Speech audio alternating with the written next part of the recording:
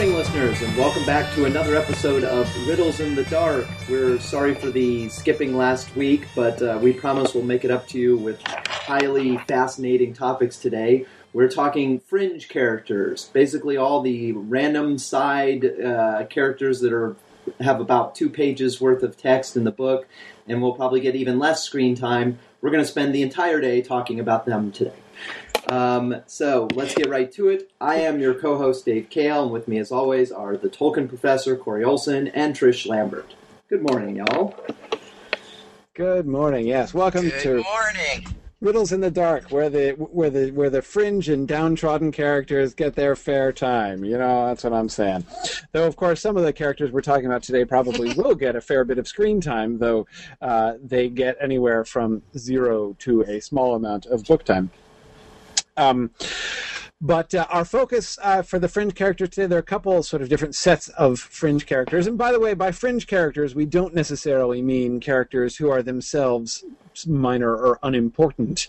As, for instance, we would consider Galadriel one of the fringe characters of the films, because her role in these films is unlikely to be enough to warrant our doing an entire episode just talking about her. But obviously she's not an unimportant character. And then by contrast, we have other characters who are clearly both very significant in themselves and probably are going to get a large share of screen time, such as the Thrush, for instance, which is clearly an instance of an enormously powerful and important figure. But let's talk about the Thrush, actually, because I think the Thrush is a really interesting question. The Thrush, of course, plays a role which does seem to kind of grow over the course of the book.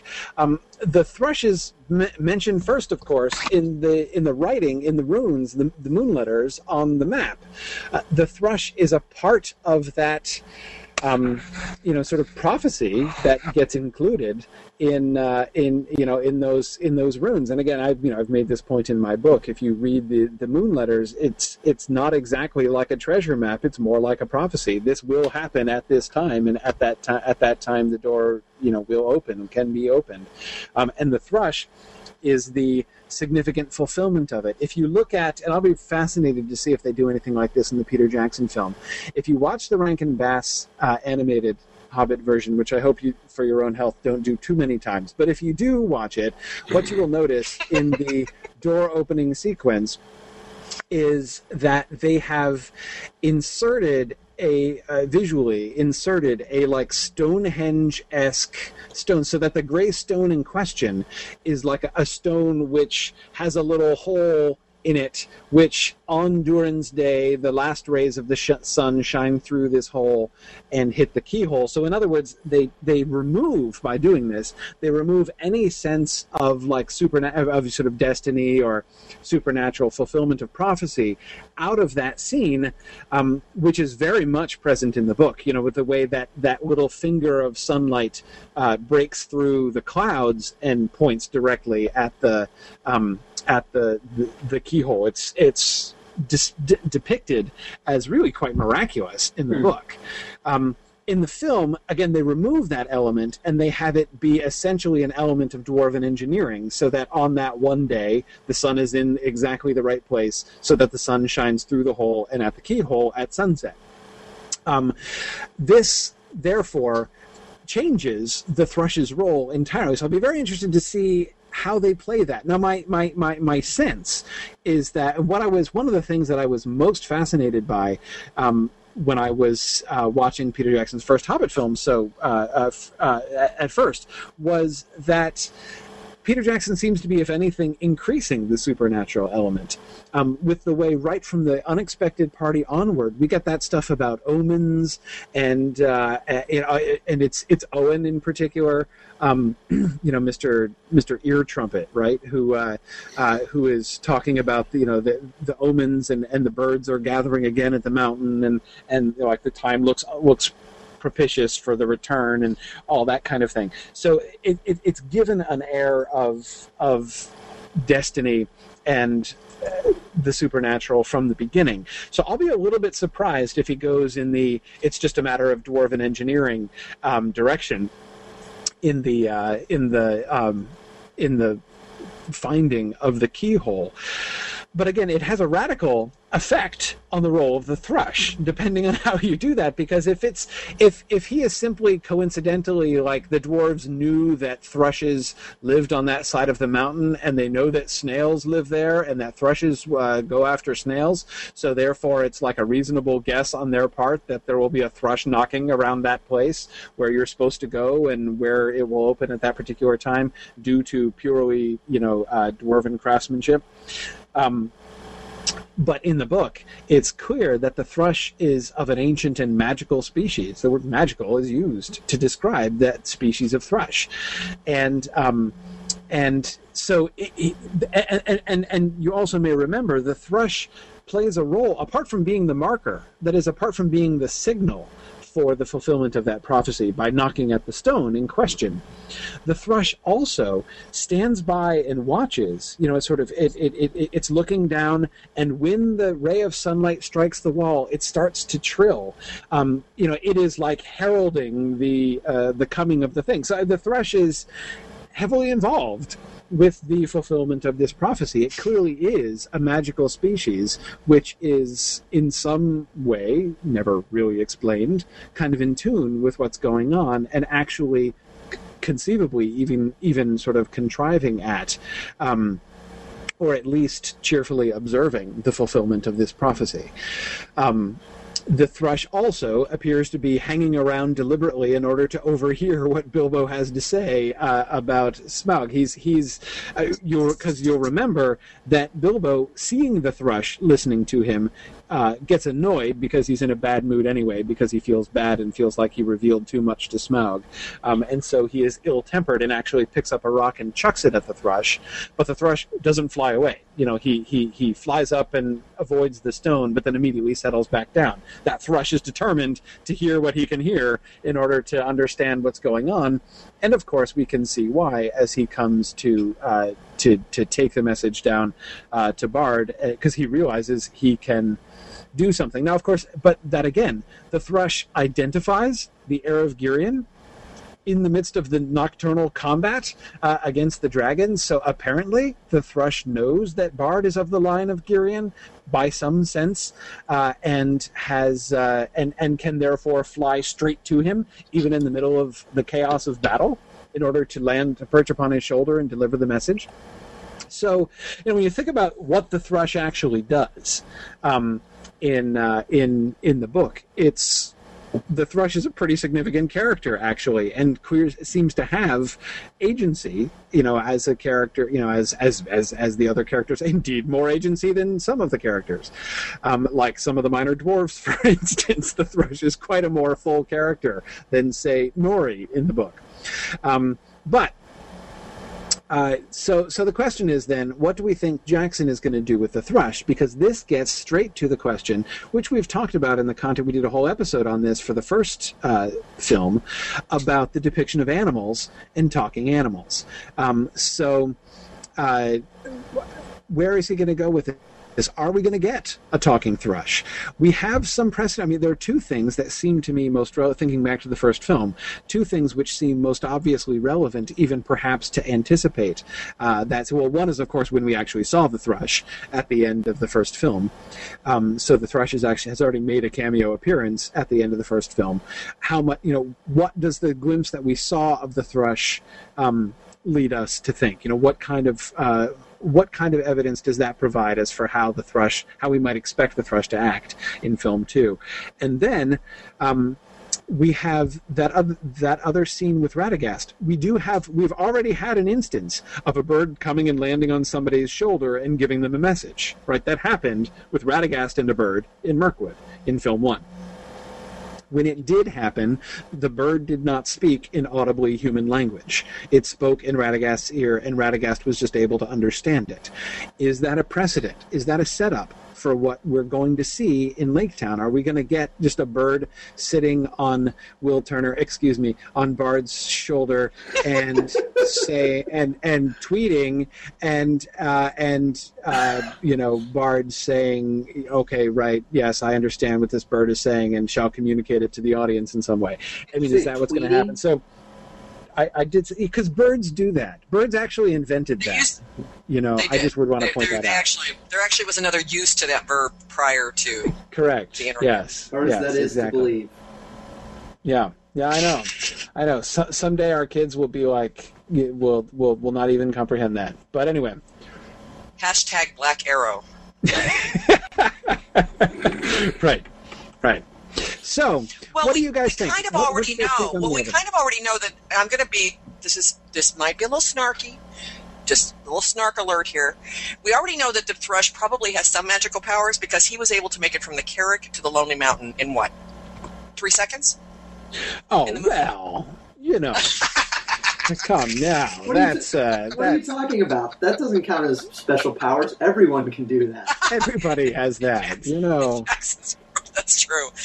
And is he at the end? Actually, is the thrush smacking snails, or is he smacking a rock on a rock? Is he actually? That was a snail. I can't remember. Yeah, it was a snail. No, okay.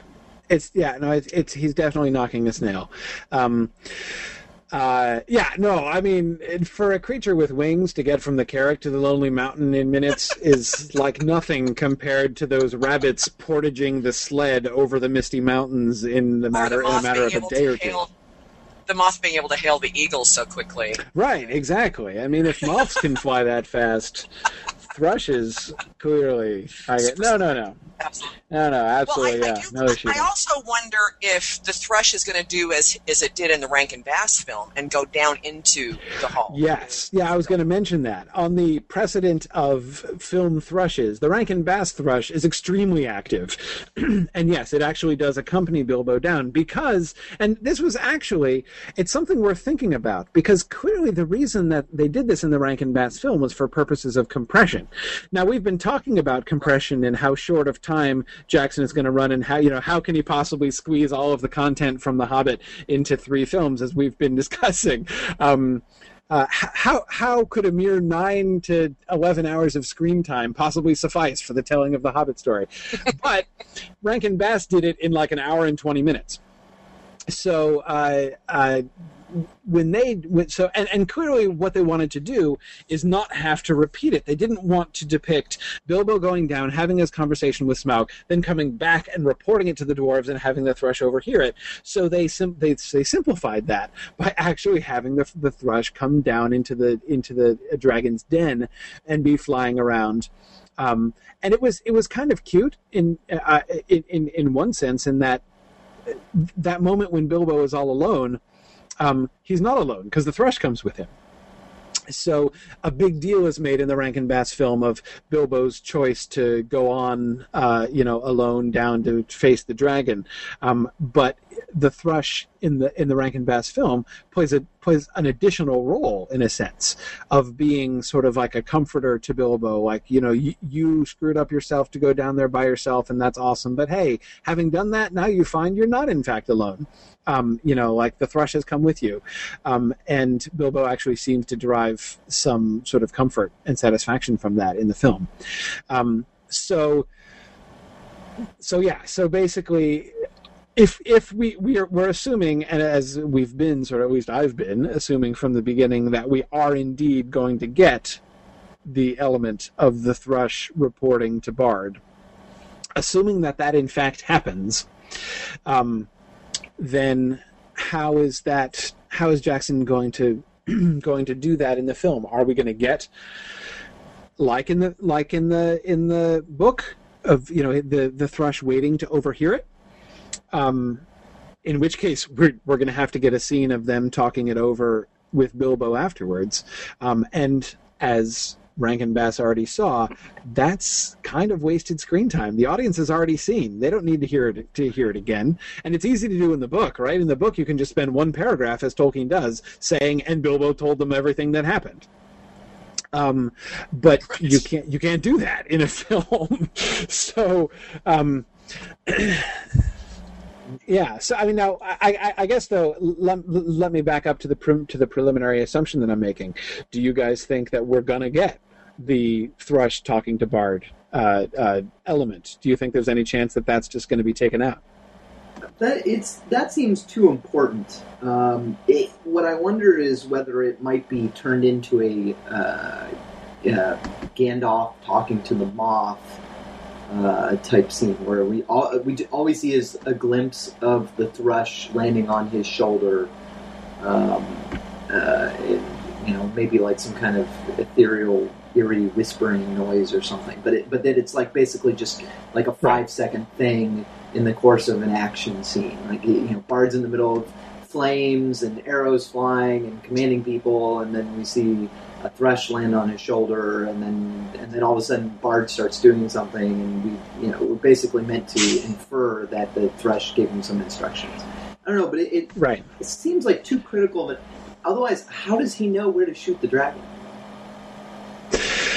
Right. Yeah. I mean, it's. Unless you just make it, you could omit that element and simply make it chance. Basically, to increase the sense of fate or destiny in the slaying of Smaug, it could theoretically be information that the audience is privy to, so that they understand how it happens, but that Bard himself never knows. That he just is standing there bravely taking his last shot with the last of his 50 black arrows or whatever, and he is. And I'm referring to the rumors of Bard having multiple black arrows. Right? Yeah, exactly. Fortunately, Bard in the film has inherited an entire quiver of black arrows, which you've got to admit is more useful. Do you think for each black arrow he'll speak to it all right, black arrow number 47. A separate pep talk for each black arrow. Yeah. Okay, I've got something completely out of left field here. Okay, here's one. Here's an idea. Our favorite. First of all, we I know, really. We already have the setup, like you said, Corey, of having the birds talking to Radagast, right? We also, of course, have Azog back from the dead, right? So Jackson is just playing fast and loose in so many ways. We already know that Tauriel and Legolas end up in Lake Town. So how about if Radagast is in Lake Town, the bird comes and tells Radagast, and Radagast acts as the translator that tells Bard.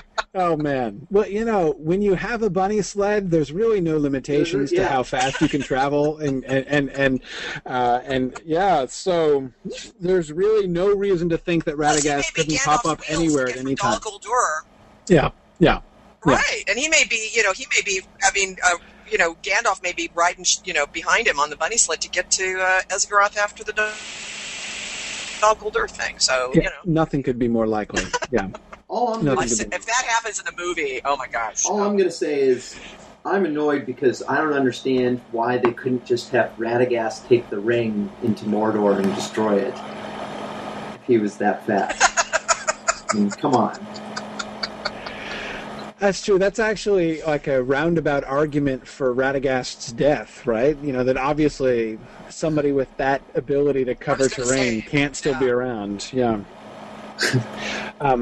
Right. Though that suggests all his rabbits have to die also. But anyway, let's not fantasize about that. But anyway, one other piece of information about... I want to come back to the point that I've mentioned, because it struck me at the time as a really significant one, about the fact that the birds gathering to the mountain is explicitly mentioned as the omen. And I think, not only does that establish that sense of, there are omens and portents, in other words, this is not just a question of like, hey, we randomly now decide we want to do this. There's some kind of actual supernatural force at work. But the fact that the birds are used as the instrument of that suggests that they're going to have a sense of the significance of, so if they go and they see the thrush, it's going to be, Owen is going to be real excited about this, because he was the one who was talking about, the importance of the fact that the birds are there. So that certainly, that's to me the strongest positive evidence from film one that we're going to get that plus the bird whispering in Radagast's ear. Those two things seem to be most pointedly to anticipate the thrush. It doesn't prove that it's going to happen, but it certainly seems to especially since we know the book and we know it does happen, it certainly seems to build our expectations in a way which would be almost mean if he doesn't really do it. But coming back to then, Sean Tuxell actually suggests that perhaps the thrush is a visual indicator rather than actually speaking. Thrush buzzes by Bard's head and flies towards Smaug's weak spot in his chest, and Bard sees the spot because he's following the thrush's flight. That maybe the thrush is as plausible as anything else. Maybe the thrush is going to self-sacrifice. He's going to fly, land on Smaug, and then the arrow's going to go pass through him. Kamikaze thrush. right. Shoot me and through me the dragon's weak spot. Yeah. Oh, wow. Gosh, that would be so noble and so weird looking. Yeah. I mean, like, could you just imagine the sort of the bizarre visual anticlimax of, the destruction of Smaug being anticipated by a little puff of feathers first? I mean, that would just be so bizarre. Yeah, no, I don't really see that, as noble as the self-sacrifice would be. If like the thrush could be carrying with it a stick of dynamite or something, then maybe. But anyway, no, I don't think so. But it does lead me to another question, which is, could the thrush be actively recruited? Imagine this scenario: somebody, maybe Bilbo himself, maybe Owen or Balin or one of the other dwarves or something, actually so. Bilbo's had his conversation with Smaug. They have discovered this. Bilbo, the dragon is attacking. The dragon is coming around the side of the mountain. It looks like he's going to destroy them all.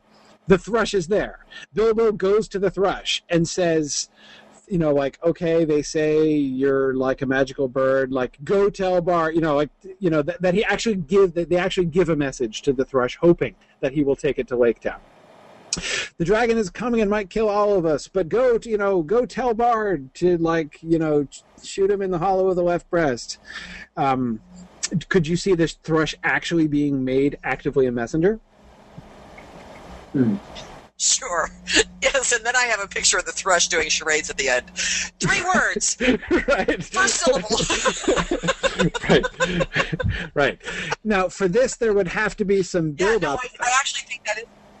Yeah, I mean, I could see that happening. I could, especially if a big deal is made of the fact that these are significant and magical birds. And as I said, I mean, given the thing about the birds gathering, I've got to think that the dwarves are going to find it really. When they come and see a thrush, they're not going to just ignore the thrush. That's what happens in the book, right? In the book, the thrush is there the whole time, and it's only when he starts knocking the snail on the stone on Durin's day that Bilbo sort of suddenly cottons onto what's happening. But clearly, given the significance that birds on the mountain have been given here in film 1, as soon as they see a thrush on the mountainside, clearly they're going to be excited and see this as at the least a portent, if not actually, some potential ally who could assist them. Well, that brings in our next bird, which is, I'm assuming we will meet Roark. Oh, I can't imagine Roark is not going to feature. We're thinking he's going to talk. Right? Yeah. Well, now see, here's the other. Maybe he says, me and my buddy over here are magic birds. Why can you not imagine that? I can easily imagine them leaving out the magical talking bird out of a movie that has no talking animals so far. No. Oh, first of all, they're not leaving out the ravens. That take that one to the bank. The ravens will appear in the film. I don't know why I feel sublimely confident about the presence of the ravens in the film, but I absolutely do. It's like the ravens, that is so going to happen. Now, I'm not guaranteeing that they'll talk, but I actually think it likely. The primary reason that I think it's likely that the raven will actually speak is that ravens actually can speak. It doesn't have to be magical. Oh, that's ravens, true. like parrots, can learn to talk and do learn to talk. This is why it happens in Game of Thrones also. Right. Good point. It could be a third age hologram kind of analog, right? Like somebody taught him what to say, and then he just plays it back, right? Like a hologram, like, help us, Obi-Wan Kenobi, you're my No. But I could see basically this old raven has, I could, I would not be surprised to find them not just engaging in conversation with the Raven as they do in the book. I will be a little bit surprised if the Raven shows up and says, "Hail, Thorin, Thran's son, Oakenshield." He's probably not going to do that. Do you expect him to show up and just start shouting, "Corn, corn"? Exactly, something like that. Or, that, using single words like a Raven can in fact use, though I still think that it's quite possible that could still be done for communication, for communication purposes. Now, several people, Molly and Daniel, have both reminded us about how Owen mistook the thrush for a raven at the end of film one. What is that? I don't remember that. Yeah. When it flies by the carrot. Raven. When the bird flies by and he says it's a raven. Right. And Gandalf says, no, it's a thrush. Yeah, no, Owen is clearly the most decrepit of all of the dwarves, being deaf and apparently not too keen of sight either. So Daniel led Daniel Helen to ask. Owen thrush. If he thought thrush was a raven, what does he think the raven's going to be? Yeah. He'll probably mistake it. Right, he's going to mistake it for an eagle, clearly. But anyway, he's. I can see the Raven speaking to them, having a significant conversation, though I wouldn't be surprised if it happens in single words or small phrases, to make it sound more like a real-world talking bird. But remember that scene in The Hobbit where the thrush tries to communicate with them and none of them can understand it, so it goes and fetches the raven interpreter, right? Because it can talk to the raven and the raven can speak to the dwarves. That's right. So, we actually have, sort of not only evidence of the thrush's intelligence in the book, but we get that whole idea of the ravens as a sort of linguistic go-between between the dwarves and the other birds and creatures. But Trish, maybe Radagast will show up to do that too. He's just everywhere. So. And my brain just went down the Narnia road, and I'm seeing the raven in a waistcoat and Right, exactly. Well, that of course has been the issue from the beginning, right? That's I have to shake my head to get that out of my head. Well, exactly. That's exactly why from the beginning, Dave and I were both. Yeah. Well, no, exactly. Dave and I were both uncertain about the talking animals for exactly that reason. Is it going to look too Chronicles of Narnia? And I think it would look very Chronicles of Narnia. It's going to be hard to avoid those associations for a lot of people, especially since the Narnia films. So, but the thing I'm struggling with Roak, I definitely get your idea in terms of, the fact that, ravens and crows can talk and they can be taught words and whatnot. But I'm trying to figure out if we went with that, then what would be the word or words? King? I don't know. Right. What would be the word or words that Roak is saying that would actually convey something to the company? King is a good one. The primary role of the ravens accomplish two things in the book. They help Thorin. They tell Thorin what's going on. They serve as his scouts and intelligence service when he's there in the mountains. So they are the ones that keep him apprised of what is going on with the advancing armies. And the other is that they are used as messengers back and forth between Thorin and Dan. The latter function is very easy. There you just, you go full bore Game of Thrones and attach letters to their legs. That's trivial. So if you don't want them to be able to verbally convey full messages, you can easily have them conveying letters back and forth. But it's going to be a little hard for them to act as effective scouts if they can't communicate. They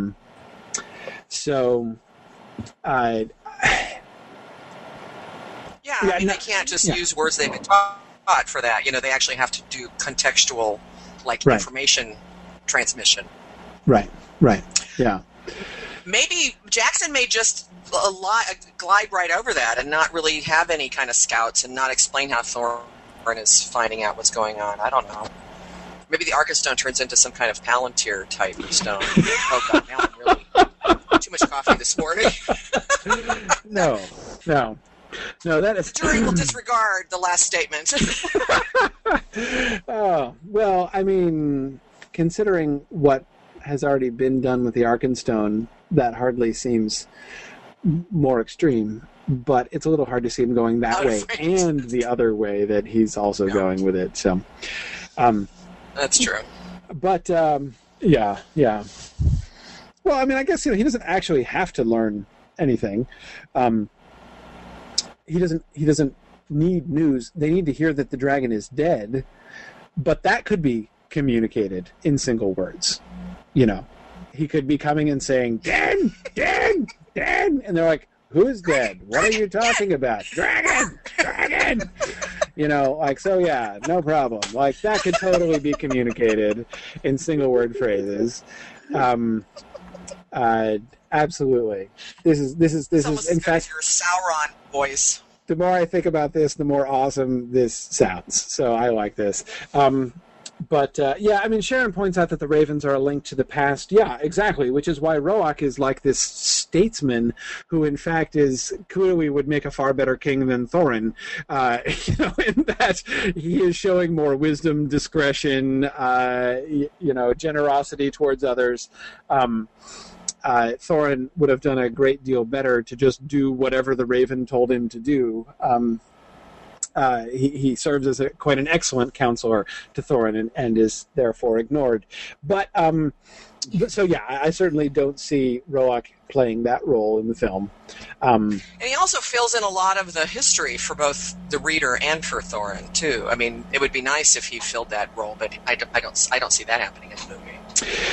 Yeah, it will be interesting because that's one of the things, going back to the the birds are gathering again to the Lonely Mountain thing, is something that makes me wonder. The ravens could conceivably the link to the ancient days of Erebor is something that might actually disappear in the film. There's no if the ravens showing up are like the thrushes showing up, just the sign that Smaug is going to die, that doesn't necessarily mean that Roach, when he appears, as I am sublimely confident he will, that Roach, when he appears, needn't be, an ancient denizen of that area. Rather, he could just be one of these birds that's come into the area,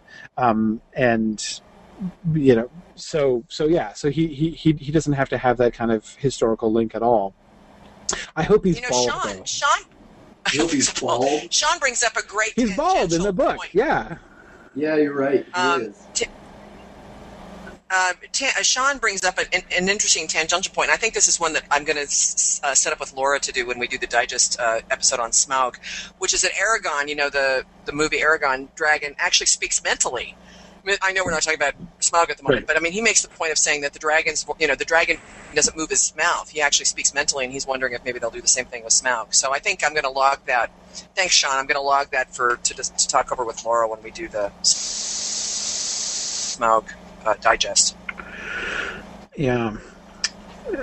Because I think a thrush with the power of telepathic communication is much more readily believable than a thrush who can speak human language. Yeah. Yeah. I was talking about the dragon. I know you were, but I'm applying it to the thrush question. Yeah, now I'm imagining they're having trouble getting us to buy the talking thrush, so they're like, we'll just make him telepathic instead. Yeah, telepathy. Problem solved. Yeah, absolutely. And I wonder, and how would that come across? I mean, would he be speaking in full sentences? I mean, would like Bilbo or somebody or Bard be getting it in full sentences, or would we be getting like a really high pitched, squeaky, in just like keyword type thing? That would be interesting. Yeah, I mean, we get a full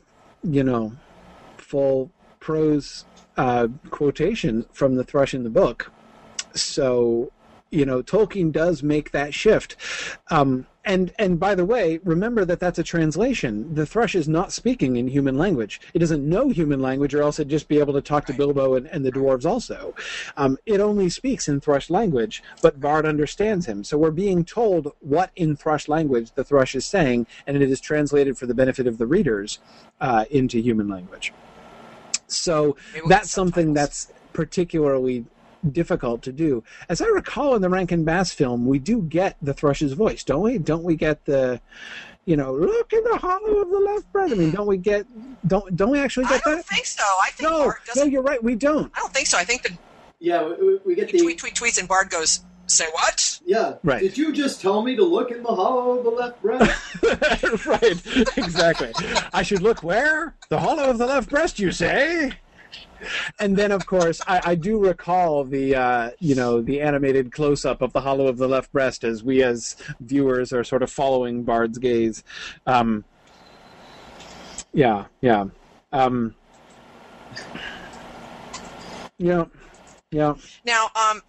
I do want to pull you away slightly because I know we originally had talked about doing the Master of Lake Town first, and being the rebel that you are, Corey, you just immediately went to the Thrush. I just went to the Thrush. We have a little bit of time to talk about the Master of Lake Town. Sure, yeah, let's talk about the Master of Lake Town. Well, the Thrush that's what makes you're just a rebel. Right?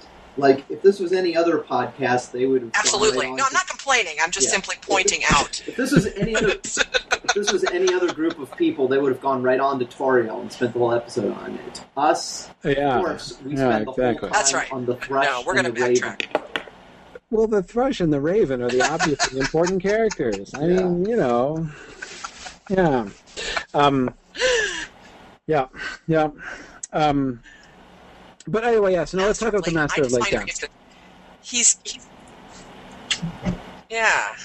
I mean, he's a fringe character, kind of even a little bit in the book, sort of. I mean, he's definitely. Obviously, the first thing to note about him is that, on the one hand, he's being played by a relatively famous actor, so it's really hard to imagine him having 5 seconds of screen time. It seems like they wouldn't go out their way to get Stephen Fry to play him if they weren't going to use him. Although, granted, Stephen Fry was in the second Sherlock Holmes film, and he was, he had some screen time, but it wasn't substantial. Right. On the other hand, I feel like if I recall correctly from statements by Stephen Fry about sort of the timeline of his shooting, that it wasn't a whole lot. Certainly wasn't as much as, say, the Bard actors' shooting time. So. Right. Yeah, I know that sounds right. Well, thinking back to the book for a second, the Master of Lake Town essentially comes in at 3 points. Mm-hmm. First, of course, is when they arrive, and the Master of Lake Town is a skeptical voice overwhelmed by the enormous enthusiasm with which Thorin is received by the people of Lake Town. So you have a division between the people of Lake Town and the Master is the one who remains skeptical. So it's kind of interesting because the Master of Lake Town basically there are 3 people who do not lose their heads and get swept away in the idea of the return of the King under the mountain. One is the Master of Lake Town, another is Bard, the grim-voiced man who does not see the light in the distance on the mountain and say, oh, the King of the mountain is forging gold. No, he's like, actually, it's probably the dragon and he's probably coming to kill us. So Bard is resistant. He does not just get caught up in the enthusiasm about the return of the king. And Bilbo is the other one who remains aloof from that and focuses on the yet unslain dragon and does not get too carried away with excitement about the return. So the Master is he plays along with things. The clear thing that we get from him in that first sequence is that he is he's a political manipulator. He knows how to see to his best interest and to be flexible based on that. He is not motivated by principle, but by his own self-interest. Then when we see the Master again, the second instance of the Master of Lake Town is immediately after the destruction of the town, and the people are all blaming him because he bailed out and abandoned the town very quickly, and was a very bad leader or a non-existent leader in the time of crisis. And they're asking for Bard and demanding that, and wanting to make Bard king, especially when he dramatically emerges from the lake right at the moment that they're shouting for him and lamenting that he was killed.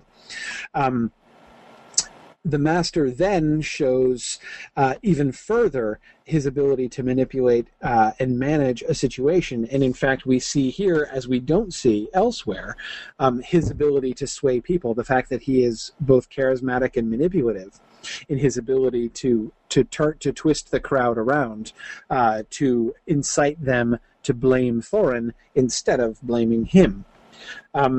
So that's the second time. And the third time is simply the report that we hear in the final chapter that he, the Master of Lake Town, made off with a bunch of the money that Bard gave the town to rebuild, and that he died somewhere miserable and alone in the waste after making off with the money. So those are the three things, the three times that the Master of Lake Town comes into the story in the book.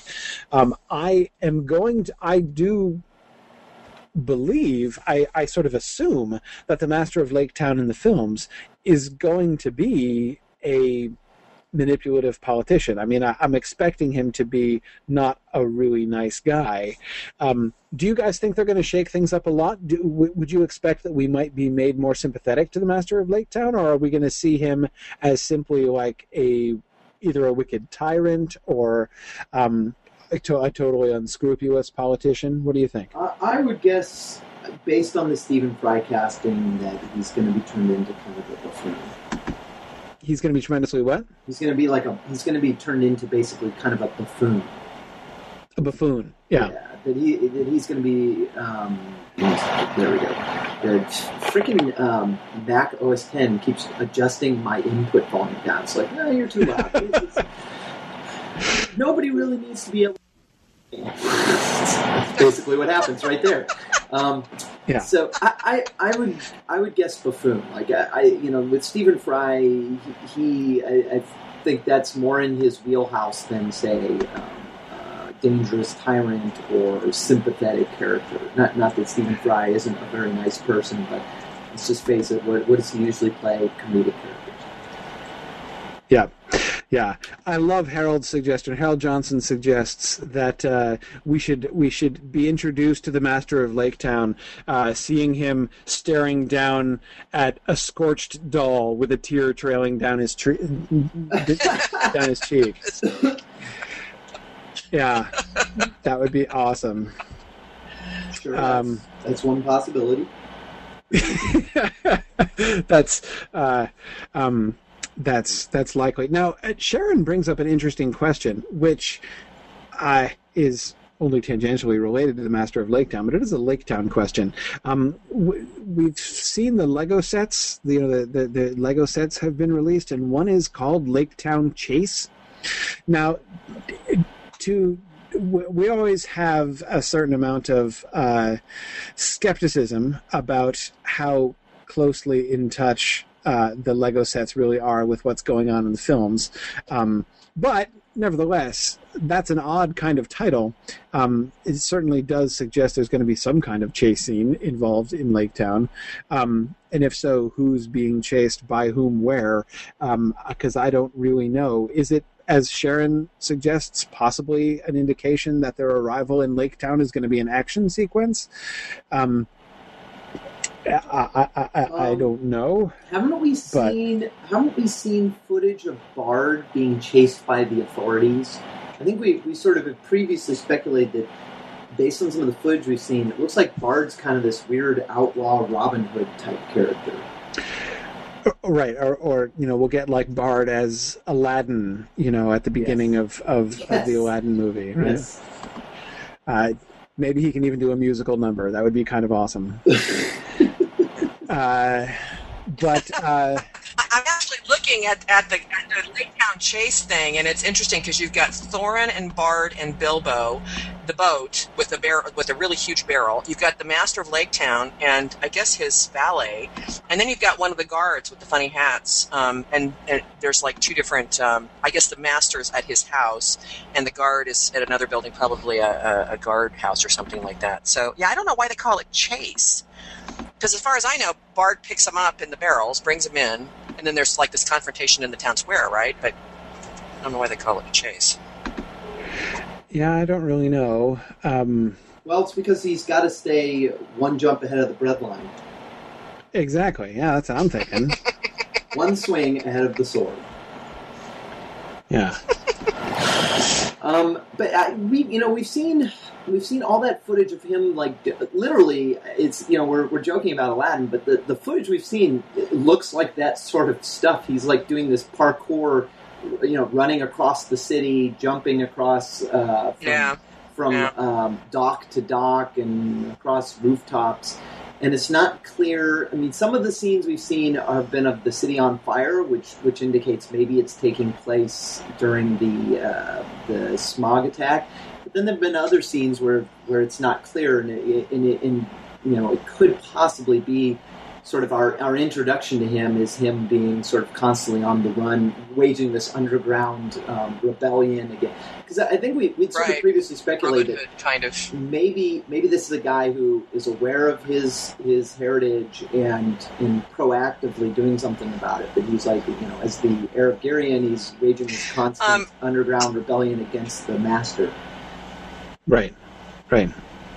I've done a close-up of the Master of Lake Town Lego character. I mean, other than the fact that he looks like he's got a radish growing out of his hat, he's got a really nasty look on his face. I mean, he's got this like evil sort of snarl on his face, and he's holding a sword in one hand and a key in the other hand.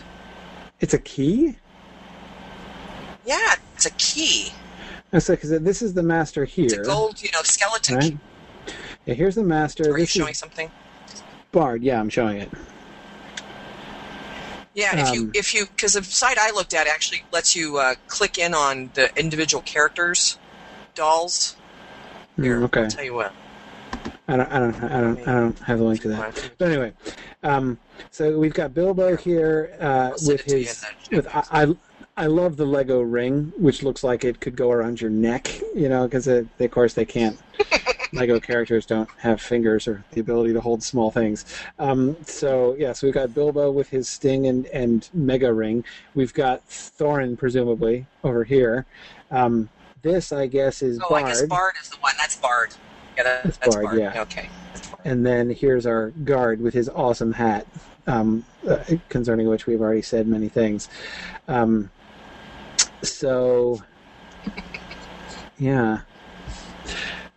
Now, so if you go to the link I just put in the chat box, you can get a close-up of the Masters. Well, you can get a close-up of all of them, but you can get a close-up of the Masters one, and it's like he's got, pertinent to the question we just asked, which is, do we think he'll be more benign or whatever? I mean, the look on his face is pretty nasty. Oh, this is him here? Whoa. Yeah, if you scroll down on that page, do you see it? Yeah. Yeah, that says, like, this looks like a Three Musketeers villain to me. Yes, but don't you like that radish? D'Artagnan! I don't know.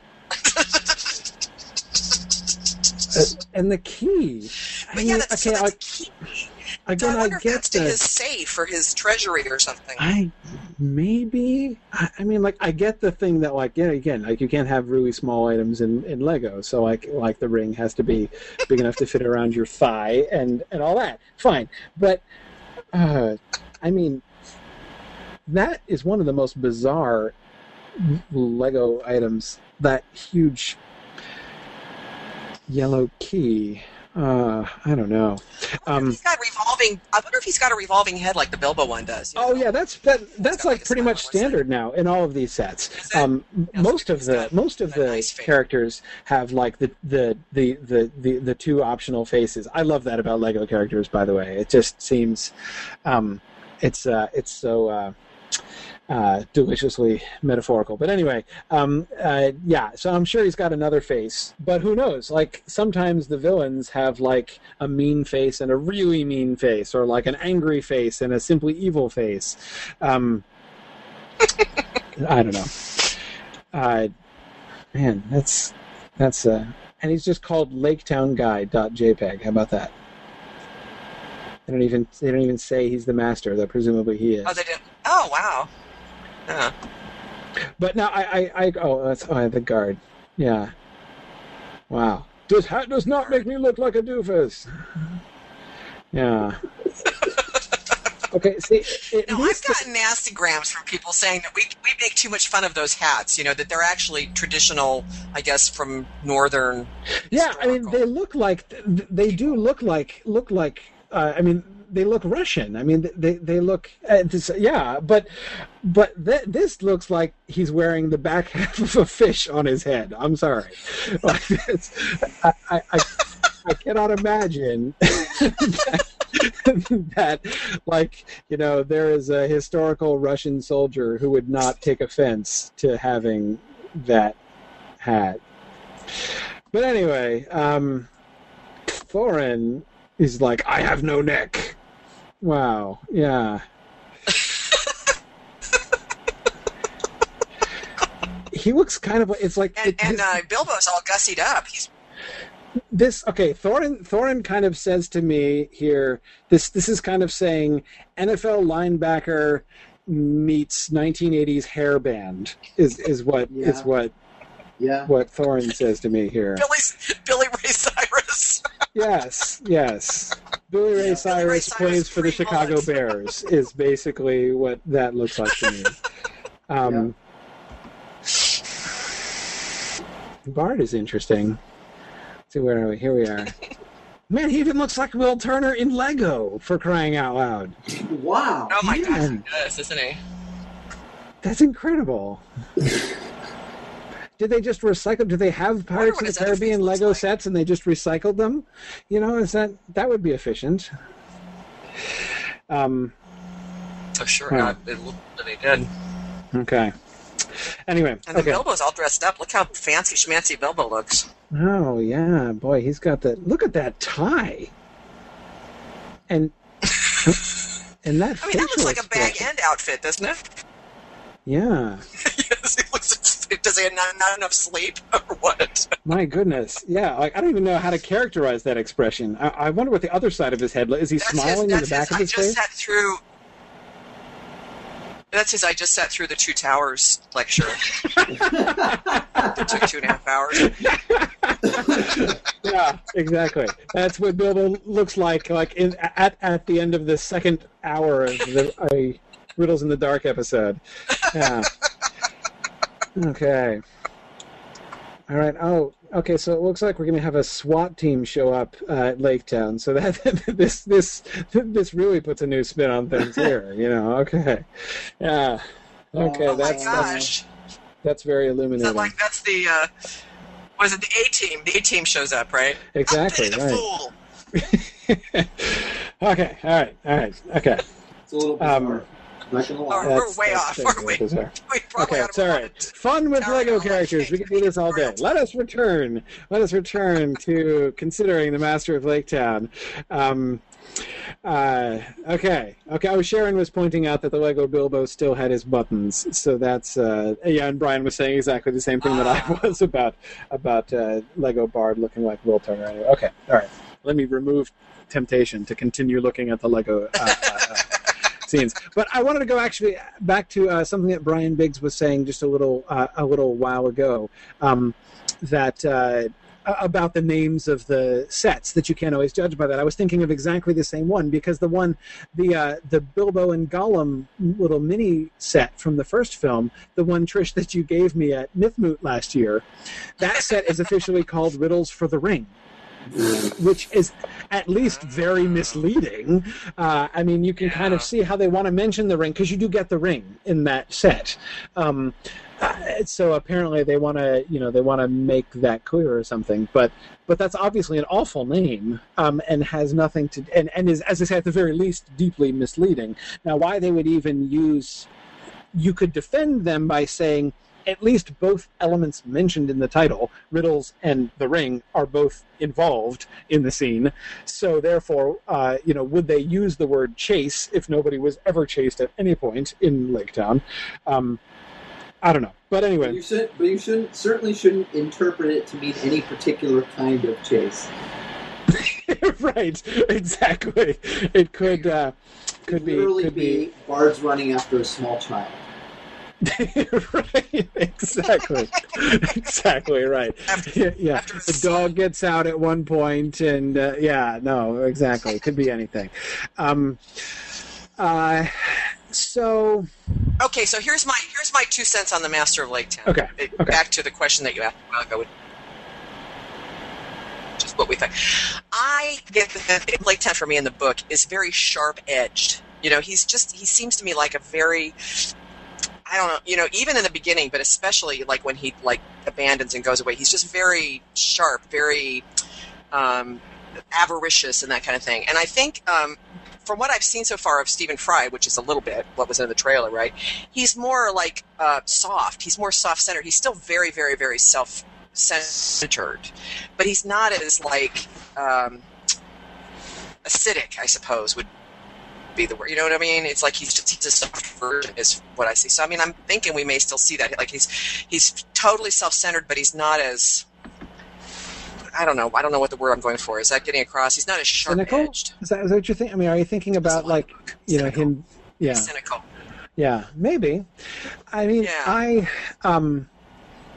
I would, even in the book, keep in mind, the Master of Lake Town isn't a villain. I mean, that is to say, he's not a villain in the sense of the Hobbit plot. He doesn't do anything against them. He's not opposed to them in any way. He's just looking to maximize his own take out of things. So when it is in his best interest and, when it serves his political ends to help them and support them, he does. When it serves his political ends to throw Thorin under the bus, he does. But he doesn't actually do anything. Like, he never actually does anything which causes harm to, which does, he doesn't work to thwart them. He's not their opponent when they're in town. So he doesn't act as the villain in the sense of being in any way actively opposed to what the heroes are up to. And I wouldn't be surprised to see that happen in the film, too. I don't think necessarily that he's going to become a villain. He's going to be like, I will stop you, Thorin, if it's the last thing I do. I mean, I don't think we're going to get that kind of dynamic out of him. Or at least I don't think that there's any need to have that dynamic out of him. It almost makes me... to me, the bigger question, actually, or rather what I'm going to be more interested in seeing, what I'm going to be watching for when I see the Master of Lake Town, is not necessarily what role is he going to play in the story, but how is he going to interact with the themes of the story? What's going to be his thematic significance? Him as a voice of pragmatism, as a voice of resistance, and the way that he corresponds to Bilbo's own resistance. I mean, again, there's a moment in the book where the Master of Lake Town and Bilbo are like the only sensible people present. Everybody else is losing sight of things. Bilbo and the Master of Lake Town, in a sense, are better grounded than Thorin, the rest of the dwarves, and the rest of the people of Lake Town, except for Bard, who hasn't shown up yet. Basically, hasn't said anything yet. Now, again, it's not to say that the Master of Lake Town is right, or that he's good, or that he, Tolkien is holding him up as an admirable figure. I don't think any of those things are true. But he is right to be resistant to the wild and crazy enthusiasm of dwarves and people alike in Lake Town is wrong. I mean, that's dumb. And Bilbo is right, is the one who is, sort of spot on in saying, let's not get ahead of ourselves here. We've not actually done anything yet about the dragon. The Master of Lake Town's reasons are very different. So the way in which he's resistant makes him parallel to Bilbo, but then, of course, he's sharply different from Bilbo, both in the fact that he has no loyalties or anything of any kind, but also the fact that his general skepticism turns out to be wrong. He's wrong about Thorin. He disbelieves. He's resistant for the wrong reasons, because he believes that prophecies aren't going to be fulfilled, and that if this dwarf comes out of the wilderness and claims to be the long-lost king under the mountain, the likeliest explanation is that he is some vagabond who is a fraud, who's on the make, and sooner or later he's going to be exposed for the fraud that he undoubtedly is. Now, he's wrong. Thorin this random dwarf who's wandered out of the wilderness is in fact the king under the mountain returned from exile. So the whole basis of his resistance to the enthusiasm is an incorrect one, but it serves an important role in, I think, actually emphasizing the significance. Like if there's any resistance on the reader's part, if the readers are thinking, there are these prophecies in the songs that, are the songs really going to come true? Is this fairy tale, if you're feeling resistant to like the fairy tale return of the lost king, restoration of the kingdom kind of movement that's going on in The Hobbit at that point, then guess what? You find yourself sitting next to the Master of Lake Town. And that's an uncomfortable place to sit, because it's the story shows that he is foolish with a different kind of foolishness. In being resistant to those ideas. So I think it's a very clever way that Tolkien positions the Master of Lake Town and positions us as readers as we respond to the Master of Lake Town and to everybody else. It's, the way in which the Master of Lake Town is wrong cues us to be open in a certain way to the rest of the fairy tale story of The Hobbit. That's what really role is he going to play in the films? I don't know. That's really interesting, because that makes him sort of a thoroughly modern character, right? Like, yeah.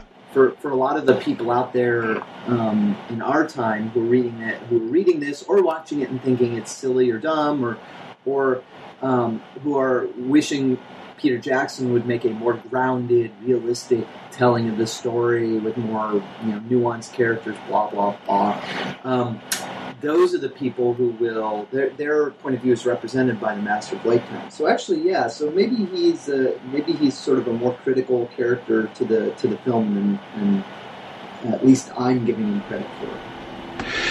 Yeah, and I mean it's Harold just asked a really good question. He says, the movie master could definitely be turned into a villain or a stumbling block. The king returning would be a big threat to this guy's little fiefdom. Maybe he resists their going to the mountain and hence the chase. That's possible.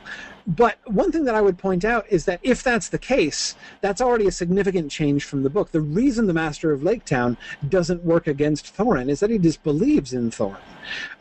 Not only does he not believe that Thorin is who he says he is, because we have two different things. He doesn't think that Thorin exists. Does the Master of Lake Town even believe in the dragon? That's not a given to me, actually. Because remember, we're told that there are people in Lake Town who openly doubt the existence of a dragon in the mountain.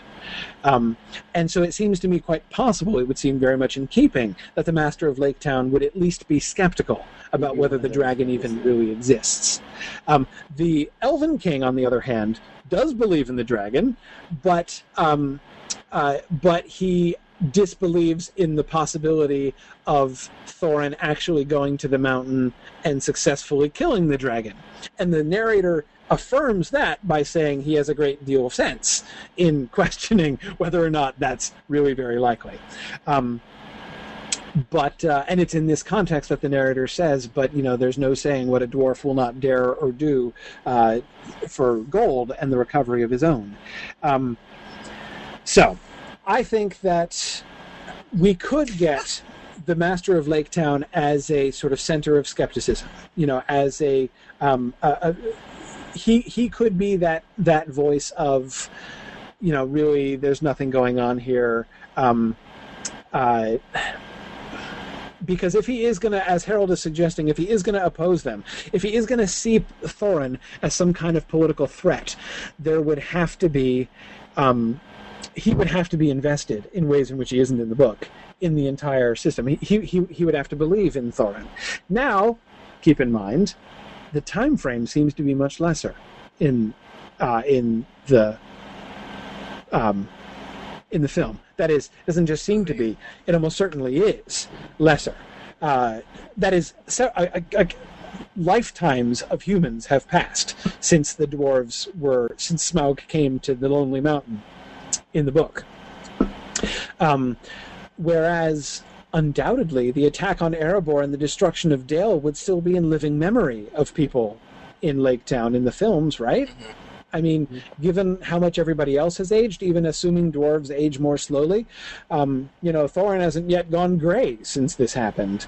Not totally gray, Certainly, not believing in the dragon seems much less grounded here. Yes. I wonder if the Master of Lake Town, this is a little shaky, but let me just go with it. It will be kind of maybe a foreshadow or an example of the kind of avarice and greed that we're going to see in Thorin later when he gets gripped by the dragon sickness. Now, I'm not saying that the Master would have dragon sickness, but I'm just wondering if that theme or that aspect of behavior will show up, and that's kind of what the Master's role will be in the movie. That's a really interesting suggestion. I could see the Master serving as that, because it's one thing, we got the introduction to the stuff with the gold back in the beginning of film 1 with Thorin looking on and watching his grandfather become more and more enslaved to his love for gold, right? We got that whole thing. And especially those of us who know the book were sort of seeing that as a kind of a sort of a dark and ironic foreshadowing. If we're all suspecting that Thorin himself is going to fall prey to that as well, and so it makes it the more tragic that he is lamenting it in his grandfather at the beginning and all that. But we still need some transition into it because he's shown no indications. So if the Master of Lake Town could indeed be used as a way for that dynamic of greed and what greed does to you and what it looks like to subordinate your loyalty to other people to your desire for gold, he can be that kind of negative example, which and we might even see Thorin criticizing that. We could even see Thorin reacting negatively to that behavior in the possibly Monster, which would make his shift all the more pronounced later. Yeah. So that'd be interesting. So that's another angle he could... Because you're right. I was thinking because you're right. I mean, he can't just be there. I mean, there needs to be a thematic purpose to him being there. Another question, another thing I would suggest, and this is obviously a film 3 question, but in the book, the Master disappears. He's there for the discussion when Bard climbs out of the lake, and they're all deciding what to do. But once they decide to go up to the mountain, and once the Elven King shows up and Bard is now leading the army, the Master doesn't only disappear; he stays down by the lake. He is a complete non-player in the events at the end of The Hobbit. He does not come to the Lonely Mountain, doesn't take part in the siege. It's a little hard to, I would imagine, that unless he dies in Smaug's attack, which seems to me conceivable, actually. And so, unless Smaug eats him, then we're likely to see him at the Lonely Mountain, right? I mean, it would be a little weird for him to stay home. But as I say, that's a film 3 question, so let's not bother with too much now. In some way, he's got to be eliminated. The other thing that the Master could serve as sort of a Sheriff of Nottingham role to Bard's role, the evil bureaucratic government, Bard the rightful heir of Dale, blah blah blah kind of thing. Yeah, conceivably.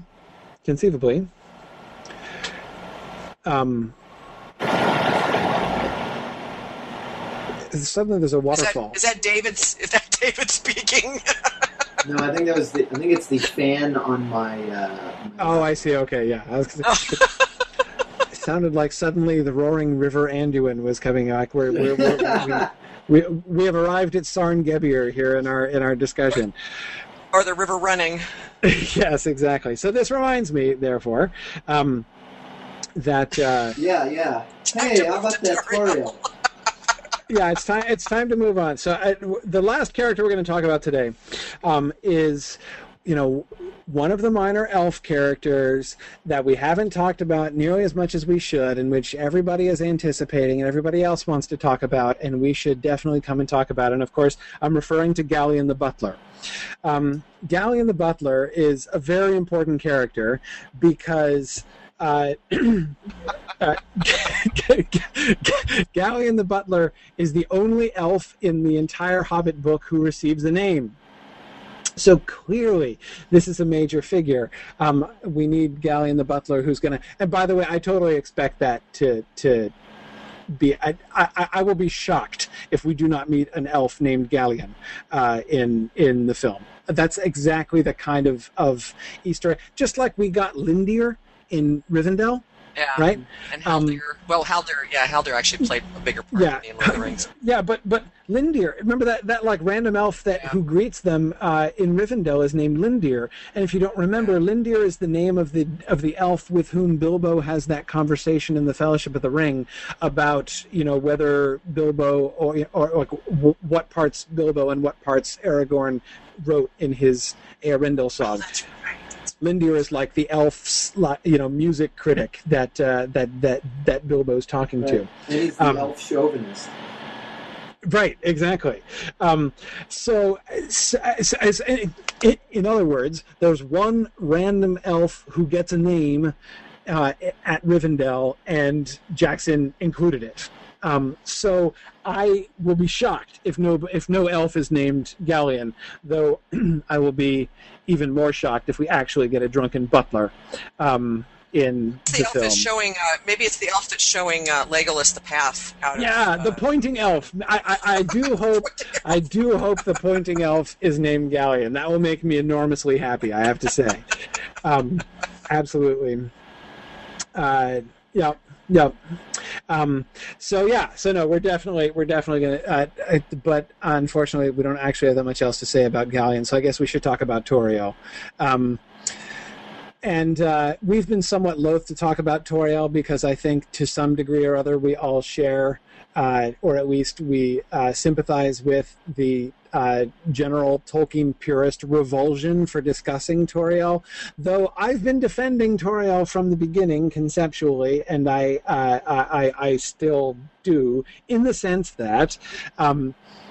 I'll say again what I've said about Tauriel already several times. The wood elves are indeed underdeveloped in The Hobbit. Like we don't get.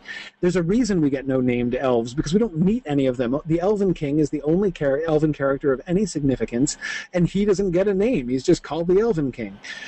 So if the films want, as is not surprising, to really have us invest in the wood elves and care about them and to make them not faceless and nameless, then it does not surprise me at all that we're going to be getting some new character introduced. That character should be female is about as unsurprising as possible. In fact, wouldn't people be jumping up and down even more if they invented and brought in a brand new character and just brought in another guy? I mean, wouldn't people be screaming about that? Yes. We would be Peter Jackson. So crucified. It kind of seems like Peter Jackson is in a no-win situation. If he wants to increase the profile of the elves and actually introduce them and have some kind of dramatic tension going on and not have them be essentially monolithic. Like, again, there's the Elven King and there's nobody else. So the Elven King speaks for the elves, and there's no sense of any kind of the rest of the elves just go along with the Elven King and do whatever he says. But to have some sense of what the elves are really thinking, and some kind of dramatic tension between the Elven King and anybody else. I mean, there's got to be somebody. So, so you could just do it with Legolas. Legolas kind of has to be there. I think that's unavoidable. I mean, what on earth was he going to do? Explain that Legolas happened to be off at his summer camp that year? I mean, seriously, Legolas has to be present. So anyway, so I think that the creation of Tauriel is therefore very understandable, and the fact that they made her a female character is almost necessary. They'd get absolutely destroyed if they just created more male characters. So Tauriel is therefore, I think, defensible. And as I confessed when we saw the trailer, I actually think Tauriel looks kind of cool. And I am much more interested in the Tauriel character than I was. But, Sharon was just confessing the same thing. Sharon says, based merely on the trailers and snippets, I'm totally sold on Tauriel. I was very resistant at first, but I get a really good feeling about how she's being depicted. Yeah, I also liked her in the trailer, so we'll see. But what role do we think, so we can hear her talking. One question, by the way, the famous scene in the trailer where, the whole, this is not our fight, no, this is our fight, conversation that she's having with Legolas. What's she talking about that? What is she, what is the subject? What fight? Is she talking about the fight, the attack on Smaug, their trip to the Lonely Mountain? Is she talking about the fight with the goblins? Because apparently there have been just goblins coming and attacking. Is she talking about Mirkwood? Are they talking about the spiders and everything? To me, it's really unclear what is the actual subject of their conversation. Do you guys have any guesses about that? I personally, I don't know. That's a really good question. I would venture to guess that it's in response to the attack by the goblins or the orcs or the Azog tribe or whatever they're known as. Yeah. I would venture to. It almost certainly seems related to that somehow. So let's see. For sure, she's not talking about opposing the dwarves, because they wouldn't have chased them if they didn't think that they were worth opposing or trying to stop or whatever. So it's not that. Right. And it's not really they're not talking specifically, I guess, about the dragon yet, because they're not really fighting the dragon. It just seems like it must be in reference to whatever just took place, where basically Legolas is like, you know what, let's just let it go. And Tauriel's like, no, we should help them or whatever. Don't they have the conversation kind of they're on the rock outcropping, aren't they, that leads out to the lake? So it looks like, I got the impression that they have that conversation at the end of the chase scene where now the dwarves have gotten away in their barrels. Yes. Right. Yeah, that's the impression that I get too, because they're right next to the river, and It does seem that Lake Town is in the distance there. That does seem to be the timing of it, though that doesn't necessarily say... there are orcs, obviously. For all we know, the orcs have continued on, and they know the orcs have crashed through the trees and are continuing to chase them. So it could be in that context, which is that she wants to go on and continue on, and he doesn't want to, specifically in that moment, go after the orcs. It could be that, or it could be something as it seems white sweeping as evil in Middle Earth in general. It seems like it's in reference to the attack by the orcs, whether it's continuing to protect the dwarves or maybe pursuing the orcs. I'm guessing she's advocating for hey, we should go take those guys out, and Legolas is like, it's just but I think it's also probably let's call out the troops and go after them. Yeah, it's probably also more generally in reference to just the events that appear to be moving, right? I would think so. This seems to be... if we understand that conversation broadly, then essentially what it amounts to is, should we continue just minding our own business and just stay home and guard our borders, or... is there an evil stirring in the world that it is our responsibility to take part in? And, of course, if that's true, are those dwarves that just escaped from our prison on our side or on the evil side? And the impression that scene gives me, though it might be misleading, the impression is basically that she is saying, we should be proactive in opposing the evil that is clearly on the rise, and those guys are also the good guys, so we should lay off them, or we should work for them. I don't necessarily, does this mean that they're, that she is advocating attacking the dragon? I don't know. That seems conceivable, that she is arguing and saying, no, we should be helping them, which would mean, under the circumstances, it could just mean with the goblins who are obviously hunting them, that it's just an orc question, but it could even mean as much as, no, we should go help them. We should let's go send some archers up to help try to take out the dragon. I don't know. That seems to me less likely, but I don't know. Here's my thinking with regard to I think what we're going to see is we're going to see Thranduil be very isolationist. I think we're going to see Tauriel be very whatever opposite of isolationist is, and I think we're going to see Legolas being in conflict between those two sides. I think as the movies progress, I believe Tauriel will be the catalyst that will turn Legolas more toward the outer world, which will then make sense when we see him in the Council of Elrond. Okay. That makes sense to me, and that essentially Legolas's conversion from one way of thinking to the other Right.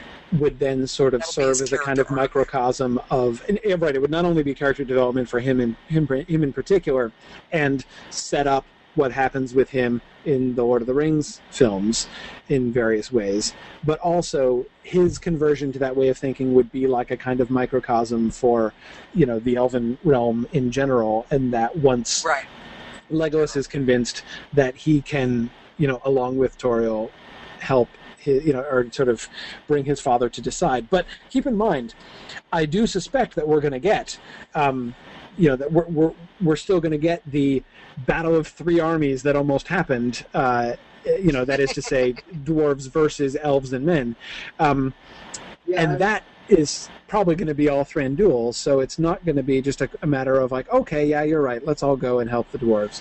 No, initially it'll backfire. It'll be like, you're right, we should get more involved in the outer world. Let's go take this treasure. Yeah. Well, and I expect to see Legolas conflicted all the way through to the Battle of Five Armies. As Kim says, she's theorizing that Tauriel's death in the Battle of Five Armies will be the final thing that will convert Legolas over totally, but that he'll be, I'm thinking he'll be conflicted. He'll probably fight I'm sure he'll fight on his father's side in the Battle of 3/5 armies. Battle of 3 to 5 armies. Right. The Battle of several, though not quite clearly numbered armies. Yeah. Actually, that would be like 3 to 7, isn't it? That would be an interesting riddle. Though this is a season 3 riddle, but when we get to season 3, we totally need to do. No, I'm thinking of body counts. Oh, like how many deaths are we going to like? How many of the following characters do you believe will die at the end of this? So we've got a large number of corpses piling up. I mean, we've got not only Thorin and Keely and Feely, whom the book leads us to believe are going to die. Will any of the other dwarves die? That's possible. The Rankin Bass film killed off 7 of them, as I recall. Yeah, that's true. That's right. The dwarves. But then we've also got Tauriel, whom everybody has slated for death. I think nothing will shock the world more than Tauriel's survival at the end of that film. And Radagast, exactly. It's another one that we've talked about. And, of course, Sebastian the Hedgehog and Galleon the Butler. So there are lots of people who could conceivably die. And the Master of Laketown. The Master of Laketown. Which or how many of these corpses will we actually get by the end of the third film? But anyway, I said that's a season 3 riddle. But yes, certainly, it does seem pretty clear that now would be the time for Tauriel to purchase that life insurance policy, because the odds of her survival seem very, very low. But anyway. Hey, since you brought Galleon up, I do want to let you know that Kim pointed out that she, as far as she knew, Galleon had been cast. So I went over to the, of course, always reliable IMDb. Yeah. And they do have Galleon listed as a rumored cast. That's an actor's name, cast as Galleon, and then in parentheses it says rumored. So you may be right. We may get a Lindir-like Galleon in. No question. I'm telling you. You can take it to the bank. You can take it to the bank. Yeah. No.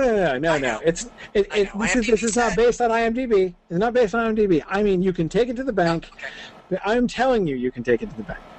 On my word, you can take it to the bank. We're gonna get a character even more reliable than IMDb. Exactly. Exactly. I mean, of course, based on your performance in the Hey, let me ask this. Did I or did I not confidently predict that we would get Thror's dismembered head? Huh? I totally called that one. So, therefore, ignoring all of the other things that I called that didn't happen, I have a clear record, and I'm telling you, we're going to get a Galleon among the Wood Elves. So there. We didn't get burnt dwarves, but you didn't think we were going to get burnt dwarf. No. That was a hope against hope from the beginning. So yeah, but no, Thror's dismembered head I called. So therefore, I feel overwhelmed with confidence that we are going to get a raven. We're going to get Roak the Raven, and we are going to get an elf named Galleon. Yeah. See, Sharon, and I predicted we wouldn't get a talking purse. See, people keep reminding me of how accurate my predictions are, so there we are. Yep. No talking purse. Plus a dismembered head. If we only pick out the things that you got right, you were like 100%. Yeah, exactly. That's exactly my rationale. So yeah, I think that's a statistically sound approach to this question. Yep. And would set Corey up to run for office. So there you go. Yeah, exactly. So, any let's get back to Toriel though. Any other Toriel question? I mean, we're all avoiding, and I suggest we just keep avoiding the distasteful question of Toriel dwarf romance. But oh yes, please. So let's not go there. This interesting thing about Toriel, it's not just that they have a girl elf in this movie, but she seems to be playing a pretty major role in the story. So it's not even just that Jack's introduced a girl elf, to bring some more women into it, but she's got a pretty major impact, it seems to me, like on the story. So it's going to be interesting to see. Yes, the people who are fond of complaining that there aren't any female characters in Tolkien or in movies in general should be. But hang on, I'm having a hard time hearing you. Oh, sorry. Yeah, no, he's gone away. Freaking back. Well, okay, I was going to suggest that this film might pass the Bechdel test, but no, it won't, because there probably won't be any female character for Toriel to talk to. But people should still be pretty happy, because it's not like she's just like a random Tolkien female character that doesn't do anything or only pines away after. Right, yeah. She looks pretty active. Yep. I've already seen scenes of her kicking butt. Right. Well, yeah, and Dave, you were talking about, I think that, whether or not the Hobbit film is going to pass the Bechdel test. And, are there enough, we would have to get Toriel and Galadriel together, wouldn't we? Yes. Are there two, there are barely more than two female characters in the film. That's true. That's not inconceivable, because Toriel being the foreign policy hawk that she is, you could easily imagine. You can imagine her being a part of the attack on on Dol Guldur. Poor Dave. Can I fade out again? That's really comical. Yeah, the thing that's really comical about your audio is that whenever you start talking, it immediately sounds like you start falling down a hole or something. It's like, or that you're walking away from your computer and you're talking. Yes. It's not just that it drops down, it's that it fades steadily away. It's like, there goes Dave out into orbit again. I have a new strategy. I can click and hold on the thing and compel it to stay high so it catches me. Okay, we'll see. And then there's times that it sounds like you're standing next to the Falls of Raras. So yes. I was just suggesting that perhaps you could imagine her being a part of the attack on Dol Guldur, since she's the foreign policy hawk that she is. Right. Yeah, that is possible, and it is one of the questions. Though, I have so much uncertainty about what's going to be really happening at Dol Guldur that I don't even know what to say. But basically, whether or not the elves who are also in Mirkwood are going to be in any way connected with that, as I've kind of left it behind. But even back to that first point about what she's referring to when she says that it is our fight, it is possible, it is conceivable to me that her saying no, we need to oppose the evil. That's something that actually leads to them, taking arms in Mirkwood against the spiders and things. So I do actually think that it's quite possible that. We could see some, wood elf intervention in the Dol Guldur situation. But as I say, I don't have any clear sense of what's going to really be happening at Dol Guldur. We've certainly not been given anything to really go on. I am really hoping for a more Dol Guldur focused trailer later on. I would love to see that. Of course, I just love to see a second trailer, period, frankly. Yeah, or really just anything. Anything. I know! Anything He's being so parsimonious this year. Yeah. Yes. I'm starting to worry that there's not actually a movie coming out.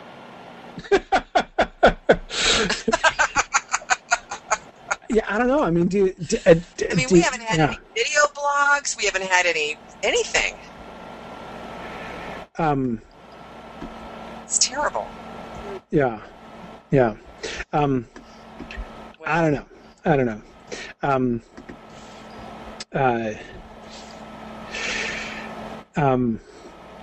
Yeah. I can tell you're reading the things here. I am looking through things here. Yeah, I don't. It is a little strange to me. I mean, it was one thing when we did not get anything from Comic-Con. You know, like, okay, so he took Comic-Con off this year. Right. You know, that's not a big deal. But why there hasn't been? I mean, it does seem like we got a great deal more in the way of trailers and images and things by this time. So I don't know. Yes, I think we should send him a nasty note. Okay, something else I've just been looking at, which is a little peculiar. I just got a question by Twitter. That's interesting. I was immediately dismissive of it because I thought that clearly, obviously, this person who just tweeted me must be crazy. But I just checked it, and he's not. Elros is listed among the characters in IMDb for both of the last two Hobbit films. Yeah, we know. Yeah, for both the last, but there hasn't really been. Was there a named Elros? There wasn't one in Unexpected Journey. No, but he's in. Because I remember last year we noticed that. And I heard this, and it's been discussed. I seem to recall. I think I was reading like OneRing.net forums or something we were talking about, where basically they were saying, "Oh yeah, but it's not that Elros. It's just like a random." Yeah, they're just recycling the names. Yeah. That's what I would assume, that they would just be recycling the name, because it's hard to imagine that they're going. I mean, obviously. Surely there is absolutely no way that they could actually make a reference to the real Elros character, for crying out loud. I mean, you know, like, and now Numenor for no reason. I mean, like, that's surely not going to happen. But, yeah, so no, but. Yeah, are they just gonna bring that in as another like Easter egg name? Like they have another elf and he's called Elros. So it's just basically a random wood elf. Yeah. Interesting. If it's anything, it's gotta be that. But that's a little crazy. See, it's that kind of thing that like makes me question, like, including Lindir's name as an elf of Rivendell, like, that's legitimately cool. That, like, gives you props. You know, in the same way that mentioning Ungoliant gives you props with Tolkien fans. Like, if you remember that there is an elf named Lindir who lives in Rivendell and toss that out there, you know, like, one for you, Peter Jackson. If you recycle the name of a major character from the first age of Middle-earth as a random nobody, that's not cool. Like, I'm sorry. Having some random red shirt elf named Elros, not cool. Not cool. I disapprove, if that's in fact what happened. Yeah. So, sorry. I wanted to address my that as I happened to get a random tweet this minute for a minor wood elf character that seemed relevant to our current discussion. We should probably get to our riddle about Toriel, because we do have a Toriel riddle. Yes. And our Toriel riddle is specifically involved. Our question is, what role will Toriel play in the escape of the dwarves from the Elven King's dungeons? Option A, as always, the book answer, is no role whatsoever. That is, in fact, the book answer to this question. So she is completely unrelated in all ways to the escape of the elves.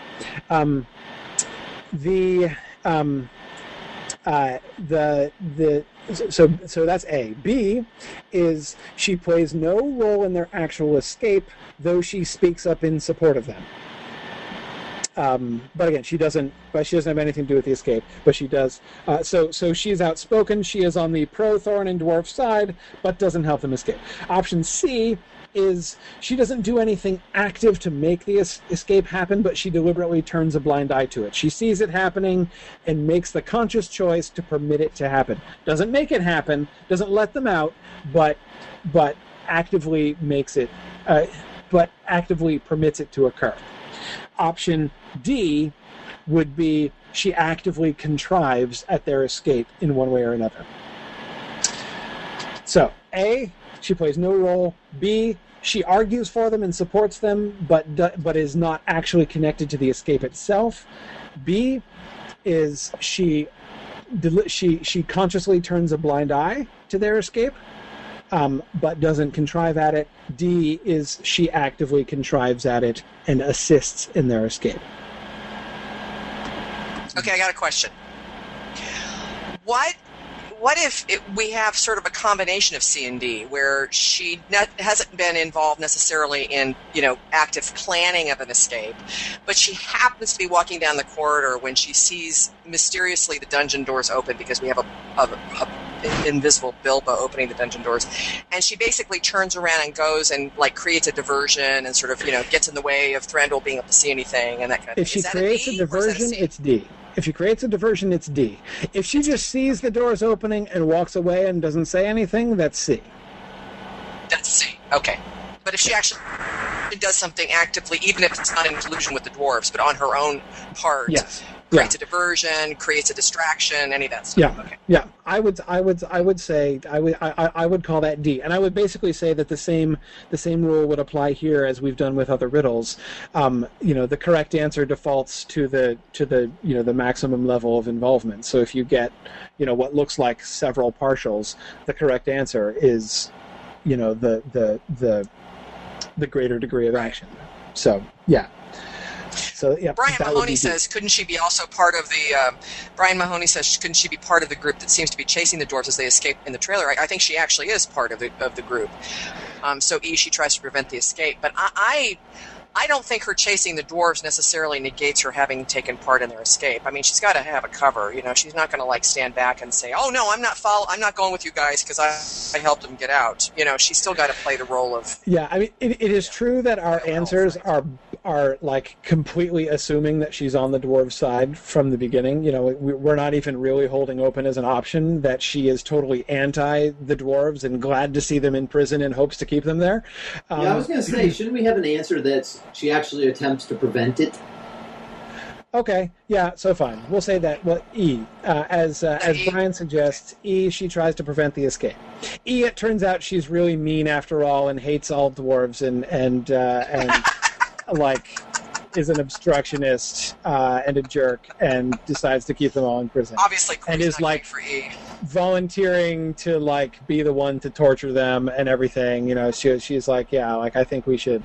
Yep, that would be E. That would be E. Well, I mean, it doesn't. It could just simply be she hasn't. She maybe she sympathizes with them, but she obeys her orders, and she while she thinks they should be treated fine, she also doesn't think they should escape.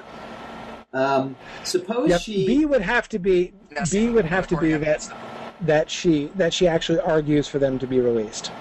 Right. Suppose...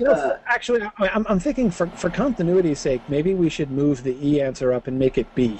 Yes. Then we have nothing. She actually prevents or argues for their She actually tries to prevent escape or to argue for their retention. C then would be she argues for them to be released but doesn't do anything. D would be she turns a blind eye, and E would then be she actually assists them in escaping. Suppose she notices doors mysteriously opening, and her reaction is curiosity, like, what's going on? This is bizarre. I'm going to follow them to find out what's happening. If she doesn't do anything to stop it, it would be D now, the new D. That would be turning a blind eye. Okay. Right? I mean, it's true that we don't have an answer for she is completely clueless and an idiot, and so like doesn't suspect that an escape is occurring. But I mean, I guess that could count as A technically. That she plays no role in their escape whatsoever. Yeah. Ed Powell says the barrel sequence is actually a failed attempt by Tariel to waterboard the dwarves.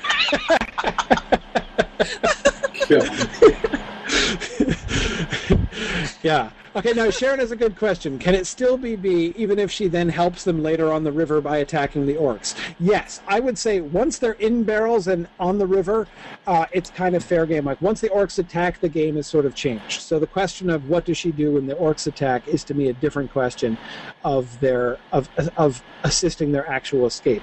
Even if she is pro-dwarven imprisonment in the film, that doesn't mean that she's not going to attack orcs when orcs are attacking in her forest. So I think that that's a totally different question that would not be related to this riddle. So basically from dwarves in a dungeon to dwarves in barrels on the river, in that sequence, what role does she play?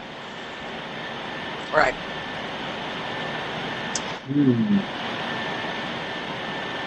Now, B also doesn't mean she's, it doesn't mean that she is hostile toward the dwarves. It could be for benevolent reasons, like you guys are not prepared to fight the evil that's out there. We need to keep you in prison for your own good, and those of us who know how to kill orcs will go take care of it. Are you sufficiently committed to fighting evil? I don't think you've really proven your commitment to fighting evil. We need to keep you in a dungeon. Yeah, we are going to put you in a dungeon until you take some remedial evil fighting. You need to take some courses, and show that you're really ready. I like it. Now, I wanted to mention a point that Kim is making here, which is a very important one. Kim says that she's feeling protective of Bilbo in this scene. She says she thinks it's important that the escape plan is Bilbo's idea in doing. It would be okay, she thinks, if Tauriel turns a blind eye, but she is having a real problem with the idea of Tauriel being, a mover in the thing, because that would take away from Bilbo. That is certainly one of the big questions here. In fact, it's to me it is my biggest question about the dungeon escape in the first place. To what extent is the film going to depict that as being Bilbo, a big moment by Bilbo? Are the dwarves going to have more of an active role? Or is it going to be entirely Bilbo? Is it going to be even Bilbo conspiring with maybe Bilbo? Tauriel actually sees Bilbo, and the two of them talk. Huh? Yeah, we actually did a riddle on this, which was, will it be Bilbo by himself or Bilbo? Right. Yeah. Exactly. Exactly. Yeah. That's a big. That is to me a big question. I don't think that the focus is going to shift to the point of having the escape of the dwarves be Tauriel's thing, such that Bilbo is just a hanger-on to the whole incident. But I could see, Trish, the example that you just gave of her creating a diversion, or doing something active to slow the pursuit of the dwarves, or even to attempt to prevent it and be overruled or something. I don't know, like that kind of thing I could see, but I don't think that. I do suspect that Bilbo's still going to get plenty of Ed says, okay, Toriel catches Bilbo, and then decides to take him to Minas Tirith. and then a chance meeting with a ring wraith changes her mind. Yeah. I think that's just what's going to happen. Hey, that's right up there with Radagast translating the Thrush for Bard, right? I mean, yeah. Ed and I could make a kick-ass movie. Yeah. Yeah. Okay. All right. So so I'm going to step out here, even though I haven't actually made a decision. I like it, Ed. Okay. Here, let me read them the way they're going to end up being showing up on the thing. Okay. So the question here is, what role will Tauriel play in the escape of Thorin and company from the Elven dungeons? A, she doesn't interact with any of them. Book answer. B, she tries to prevent the escape. C, she speaks on their behalf but doesn't take any action. D, she turns a blind eye to the company's escape but doesn't take any action.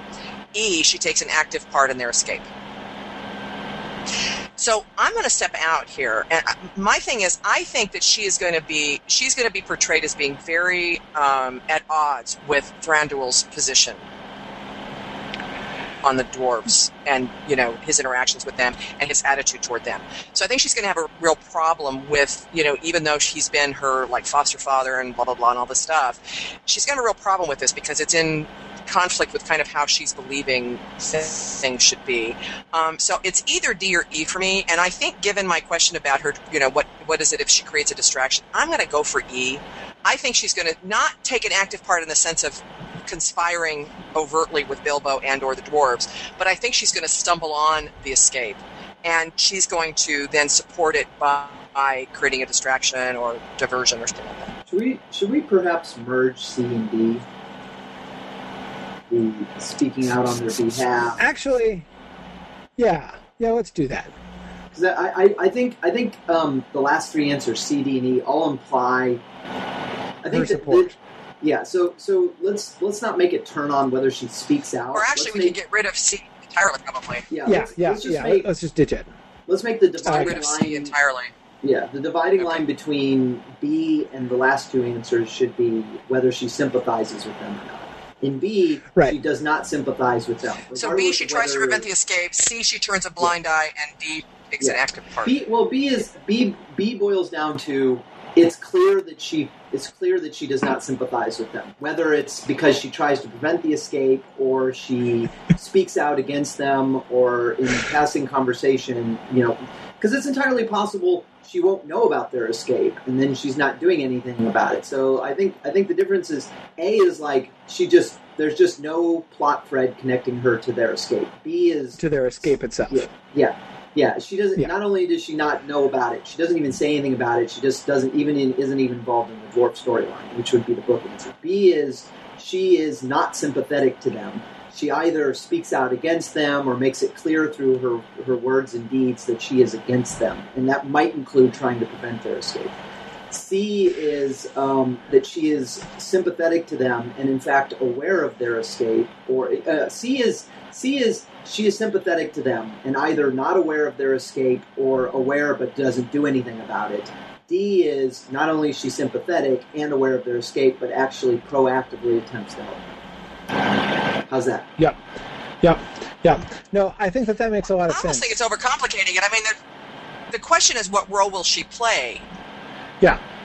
It's not about whether she's sympathetic or not, but what role will Tauriel play? So she has no role. She tries to prevent the escape. She turns a blind eye, or she takes an active part. Whether she's a sympathetic or not really isn't the issue. Yeah. Why don't in that case? Why don't we just make it? Why don't we make it three answers? No. No. Four. I like it. We got it. We're good. This is good. Okay.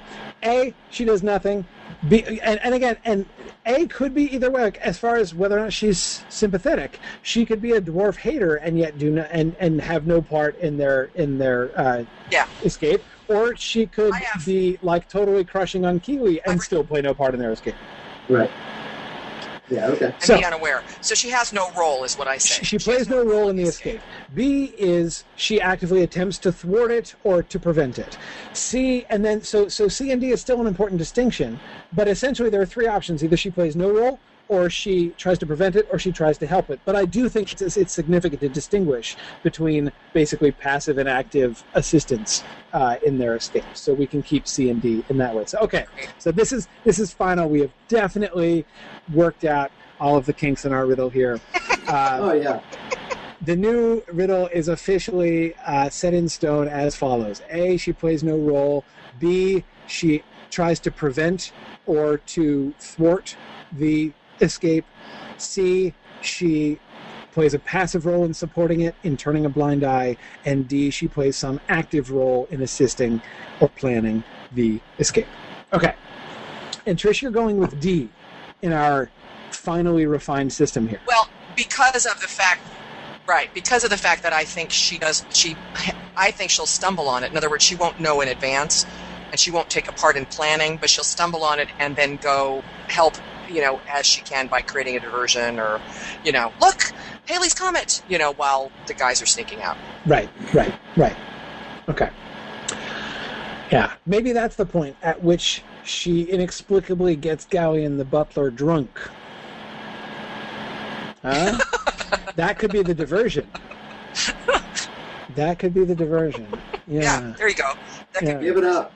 Or she pulls the servants out of the wine cellar with a question, or she pulls Galleon over and says, "Tell me about this wine over here." Right. Is this special elvish wine here? Keeps back. I love the idea of the diversion being a impromptu wine tasting. Yes, exactly. Yep. Yes. Love it. There you go. Love it. Nothing Or could Ed be says more she plausible. seduces him. Ed, you're mad. You've been watching too many Games of Thrones. That's right. Games of Thrones in here and says she seduces Exactly. Kelly. Yep. What is wrong with you? Yeah, no, this is not an HBO production. So, okay. I say we, yeah. Well, I'm going to go, first of all, I was going to say, Trish, I agree with your first initial premise, as is probably obvious from the way that I was slanting the initial choices for this riddle that I came up with. I think that she is going to be supportive of the dwarves. I think there's like a 0% chance she's going to end up being a dwarf hater. So I too agree. And because keep in mind, not only is this a question of, the scenario here, Thranduil's imprisonment of the dwarves is unjust. I mean, it is a bad thing that he is doing, and made worse, conceivably, by the fact that Thorin is his rightful liege lord. As we talked about way back when we discussed this, the imprisonment, the ante has been significantly upped on the imprisonment of Thorin. Thranduil knows who he is, knows that he is the person to whom he, I guess, owes fealty from what we saw in film 1, and is going to, unlawfully throw him in jail anyway. It doesn't take a very rebellious kind of person to say, you know what, I think it's time for some civil disobedience right now. This is not right. Thranduil is totally off his rocker on this question. There is, for whatever reason, the Elven King has just come off the rails on the issue of Thorin and these dwarves. He is doing wrong here. This is unjust and needs to be remedied. So I do suspect that that's going to be the voice that Tauriel is going to have in the film. However, I'm going to go with C. I think that she is going to be passive. I don't see her playing an active role. Yeah, I don't see that. Sharon points out that it's, if Thorin openly attacks him when they meet, that would be excuse for Thorin to be imprisoned. It's possible. I mean, goodness knows that Thorin is depicted as pig-headed enough where the elf question is concerned in film 1 that, we could see him doing something worthy of bonds, as here I'm quoting Faramir. But anyway, yeah. I mean, I could see that, Sharon. But even then, even then, I would think there would be a great deal of sympathy for the anti-Thranduil camp. It's hard for me to see everybody being like, "Yeah, you know what, Thranduil, you're right. Like, just throw him. Let's just let him rot in jail." Because I mean, like, Thorin has a good complaint. Like, you know, his elf issues are grounded in a pretty serious thing. He believes that they abandoned and betrayed them. So anyway, I think we can. Yeah, Michael, you're right. I knew somebody was going to jump on me for using the word fealty. Yes, the word used was homage. I was almost going to, but I know. I apologize. I deeply repent. He's a stubborn customer, our talking professor. I repent. You're not going to give up on this fealty thing. Okay. I that's fine. I don't. It's good. Though, you know. Wait, hang on a second. I forgot my other awesome prediction that Thorin is going to kill Thranduil's moose. Elk. So that Thorin is going to be lawfully detained for elf murder, for elk murder. Poking. Yeah, Elkicide. No, that's Moose murder, right? Elkicide. Yeah, moosicide. Absolutely. Is it a moose or an elk? It's an elk. Well, but that could be why he ends up getting imprisoned, right? Oh, it's an elk. But Corey says moose to get my vote. Then by all means, no, I say moose both because I keep referring to it as a moose both because it annoys Trish, but also because moose is funnier. Like, the comic value of moose over elk is like 20-1. I mean, there's just there can't be two schools of thought on that. So anyway. That's bad enough. He'll move. Yeah. Okay. So, yeah. Okay. Anyway. But yeah. Anyway. So my prediction is C. I predict C. She is. I don't see her either supporting or I certainly don't. I don't see her supporting their imprisonment. I certainly don't see her assisting their imprisonment. I don't even see her. Basically, if they are escaping, that's exactly the position I would expect her to be in: is opposing Thranduil, but sufficiently loyal that she's not going to take an active step to help them escape. But that basically Tauriel sees them escaping and is thinking, you know what I see? I see the best case scenario right here. I think it's best that they escape. I didn't want to be the one who, turned the key, but if they escape, I'm glad to see it. So I expect C. Carissa says, phrases one never thought to hear. The comic value of moose to elk is 20-1. This is the value of Mythgard, you see. You don't get that anywhere else in Tolkien. But I mean, am I right or what? I mean, seriously. You are right. Yeah, you're right. Yeah. It's much funnier. Elk is not funny. There's nothing funny about elks. No, elks are very serious. I mean, Mooses. Yeah.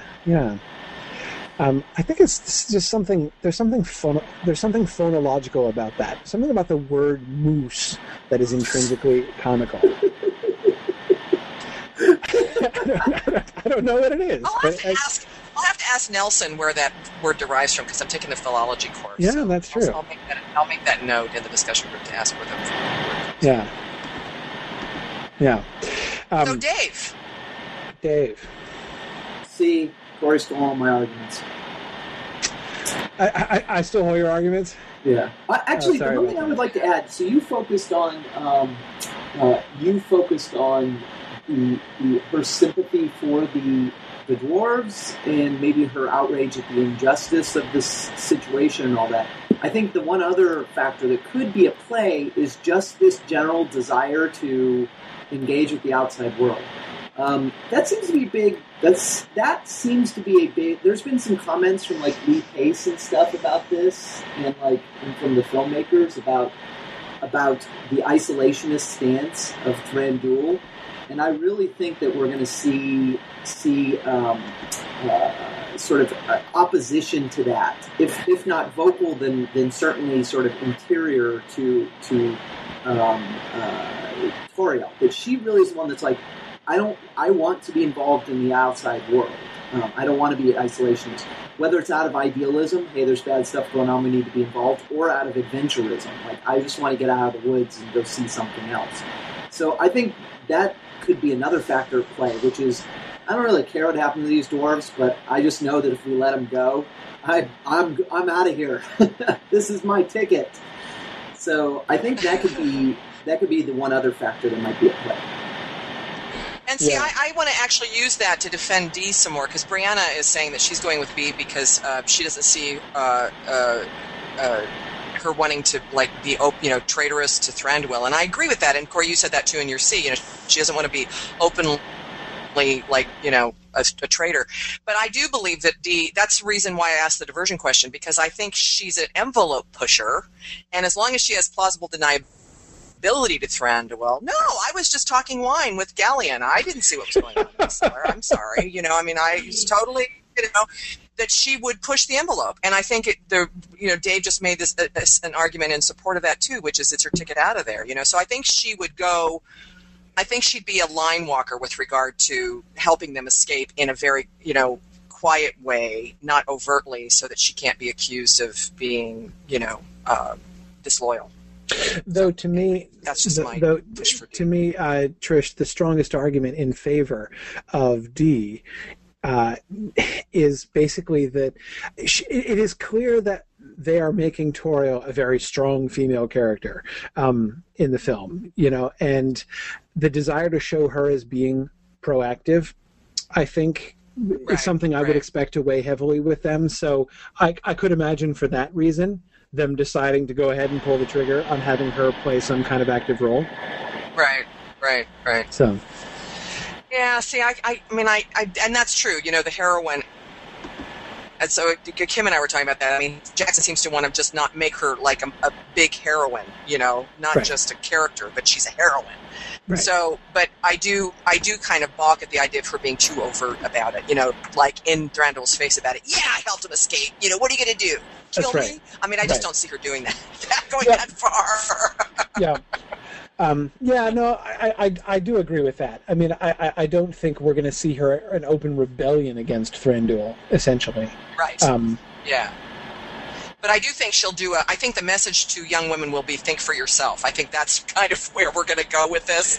Philippa Boyens, she's going to be this role, think for yourself, do what's right in your heart kind of thing. Yeah. Yeah. Though, of course, Dave, and the stuff that you were saying about her, leads to sort of an obvious parallel with Éowyn, of course, about the her just wanting to get out and to break out of the world in which she's been constrained. It will be interesting to see, because of course even just to moviegoers it's going to be an obvious parallel, and it will be interesting to see if they play off that in any way. I mean, there's are we going to get any elements of? I mean, I assume she's not going to be experiencing anything like the kind of despair that Éowyn experiences, but I will be interested to see if they end up going there. She's going to die. Right. She's going to die. Yeah. It's not going to be. Now, Harold Johnson makes a point of saying back to the moose issue that killing Thranduil's elk would be at least 2 centiturns. Yes, actually, those are two deciturns he's given it. 2 deciturns. Sorry, 0.2 turns. Yeah, yeah, yeah. No, it would be. Well, if Thorin knew that it was Thranduil's elk, I'd go ahead and raise that to a full half turin. Actually. If like he sees it and recognizes it as the elk that Thranduil rides on and shoots it anyway, that would be at least 0.5 turns there, no question. Michael has the answer. Michael Lucero has the answer. I think Tauriel will leave Mirkwood in defiance of the Elven King, meet Radagast, who turns her into a thrush, and ends up telling Bard how to defeat Smaug. There you go. And then dies in a puff of feathers when Bard shoots Smaug. Perfect. Perfect. It has all of the elements neatly woven in together. I really can't think of a more elegant solution to this problem. Yeah. Excellent. Okay, well, I think that basically puts it to bed. Then I have one last comment. Okay. Well, for one thing, one comment, which is Sean Tuxel asks, will Toriel play an active role in convincing Turin Buell to march to Erebor? Blah blah blah blah blah. Basically, that's a movie 3 question, so we'll write that one down, Sean. But that could be an excellent riddle. Yeah. What role she will play in the Battle of Five Armies specifically, or other than dying? Because right. Yeah, other than dying, that would be a really good. That's definitely going to be an episode in season 3 to talk about what's Toriel's role going to be with the march on Erebor, because that looks to be a pretty complicated question. So, yeah. And then my only other comment is one of these days we're going to have to sit down and talk about this Turin scale, because I feel like assigning a killing of a moose half a Turin. I mean, come on, the things that Turin did. But several of Turin's decisions are more than a 1.0 Turin decision. So I see. So we're not. One Turin is not the worst possible Turin decision. No, not at all. See, no. I calibrated the scale at 1.0 Turins being the decision that Turin makes when he refuses to return to Doriath when he's told by Beleg of the pardon of Thingol, and he says, "I don't care, I'm not going back anyway." That's the decision that I chose as the calibrating 1.0 Turin decision. So he makes several decisions that are significantly worse than that. Okay. Yeah. Yep. I think we're going to end up with a paper. Mythmo 2014, we're going to end up with a paper of somebody delivering the Turin scale. Yeah, absolutely. Someone needs to, come on, people, write it up. Yeah. The thing that I love about the Turin scale is that it's so objectively scientific. That's my favorite part. Yeah. Yep. Yeah, very good. Oh, and Carissa is suggesting that it will only take a small provocation for CSI to do a Mirkwood spin-off series, or at least episode about the killing of the elk. That seems very plausible. Yeah.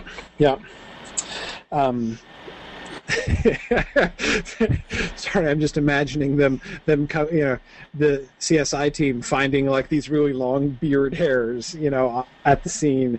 But anyway, okay. So I think we're done. I think that pretty much completes our hard-hitting analysis. Greg will make a comment about how many deciturns this is. Yeah, exactly. Yeah, no, that would be perfect. That's right.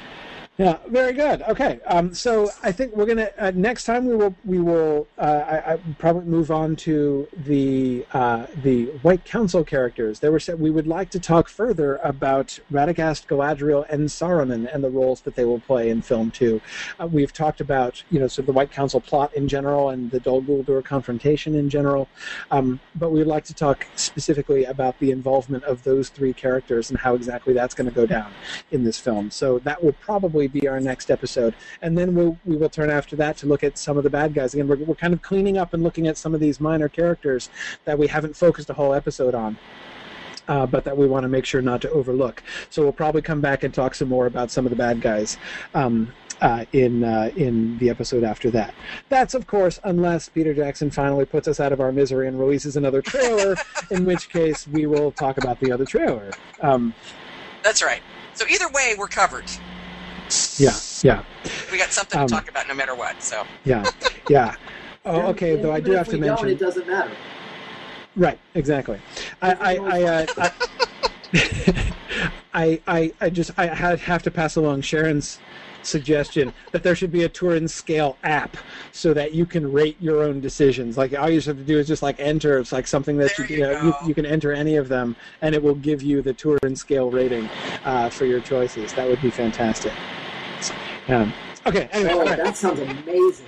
I love that. Yeah, doesn't it though? That would be really excellent. Yeah. So okay. Anyway. Yeah. Good. So with that, I think we will sign off. For those of you who are here live, do join us. Actually, wait. Let me sign off first, and then I'll say this. So, Trish, you can edit that out. Yes. Do so that. I shall. You can push the Myth Moot. Don't forget Myth Moot. Oh yeah, Myth Moot. Right. Myth Moot. Yes. Let us. Yes, we do, because we have details to announce now. Exactly. We have officially signed with a venue and theater for Myth Moot this year. So we will be doing once again our second annual Mythgard conference. Which will have several special features this year, in addition to all of the excellent discussion and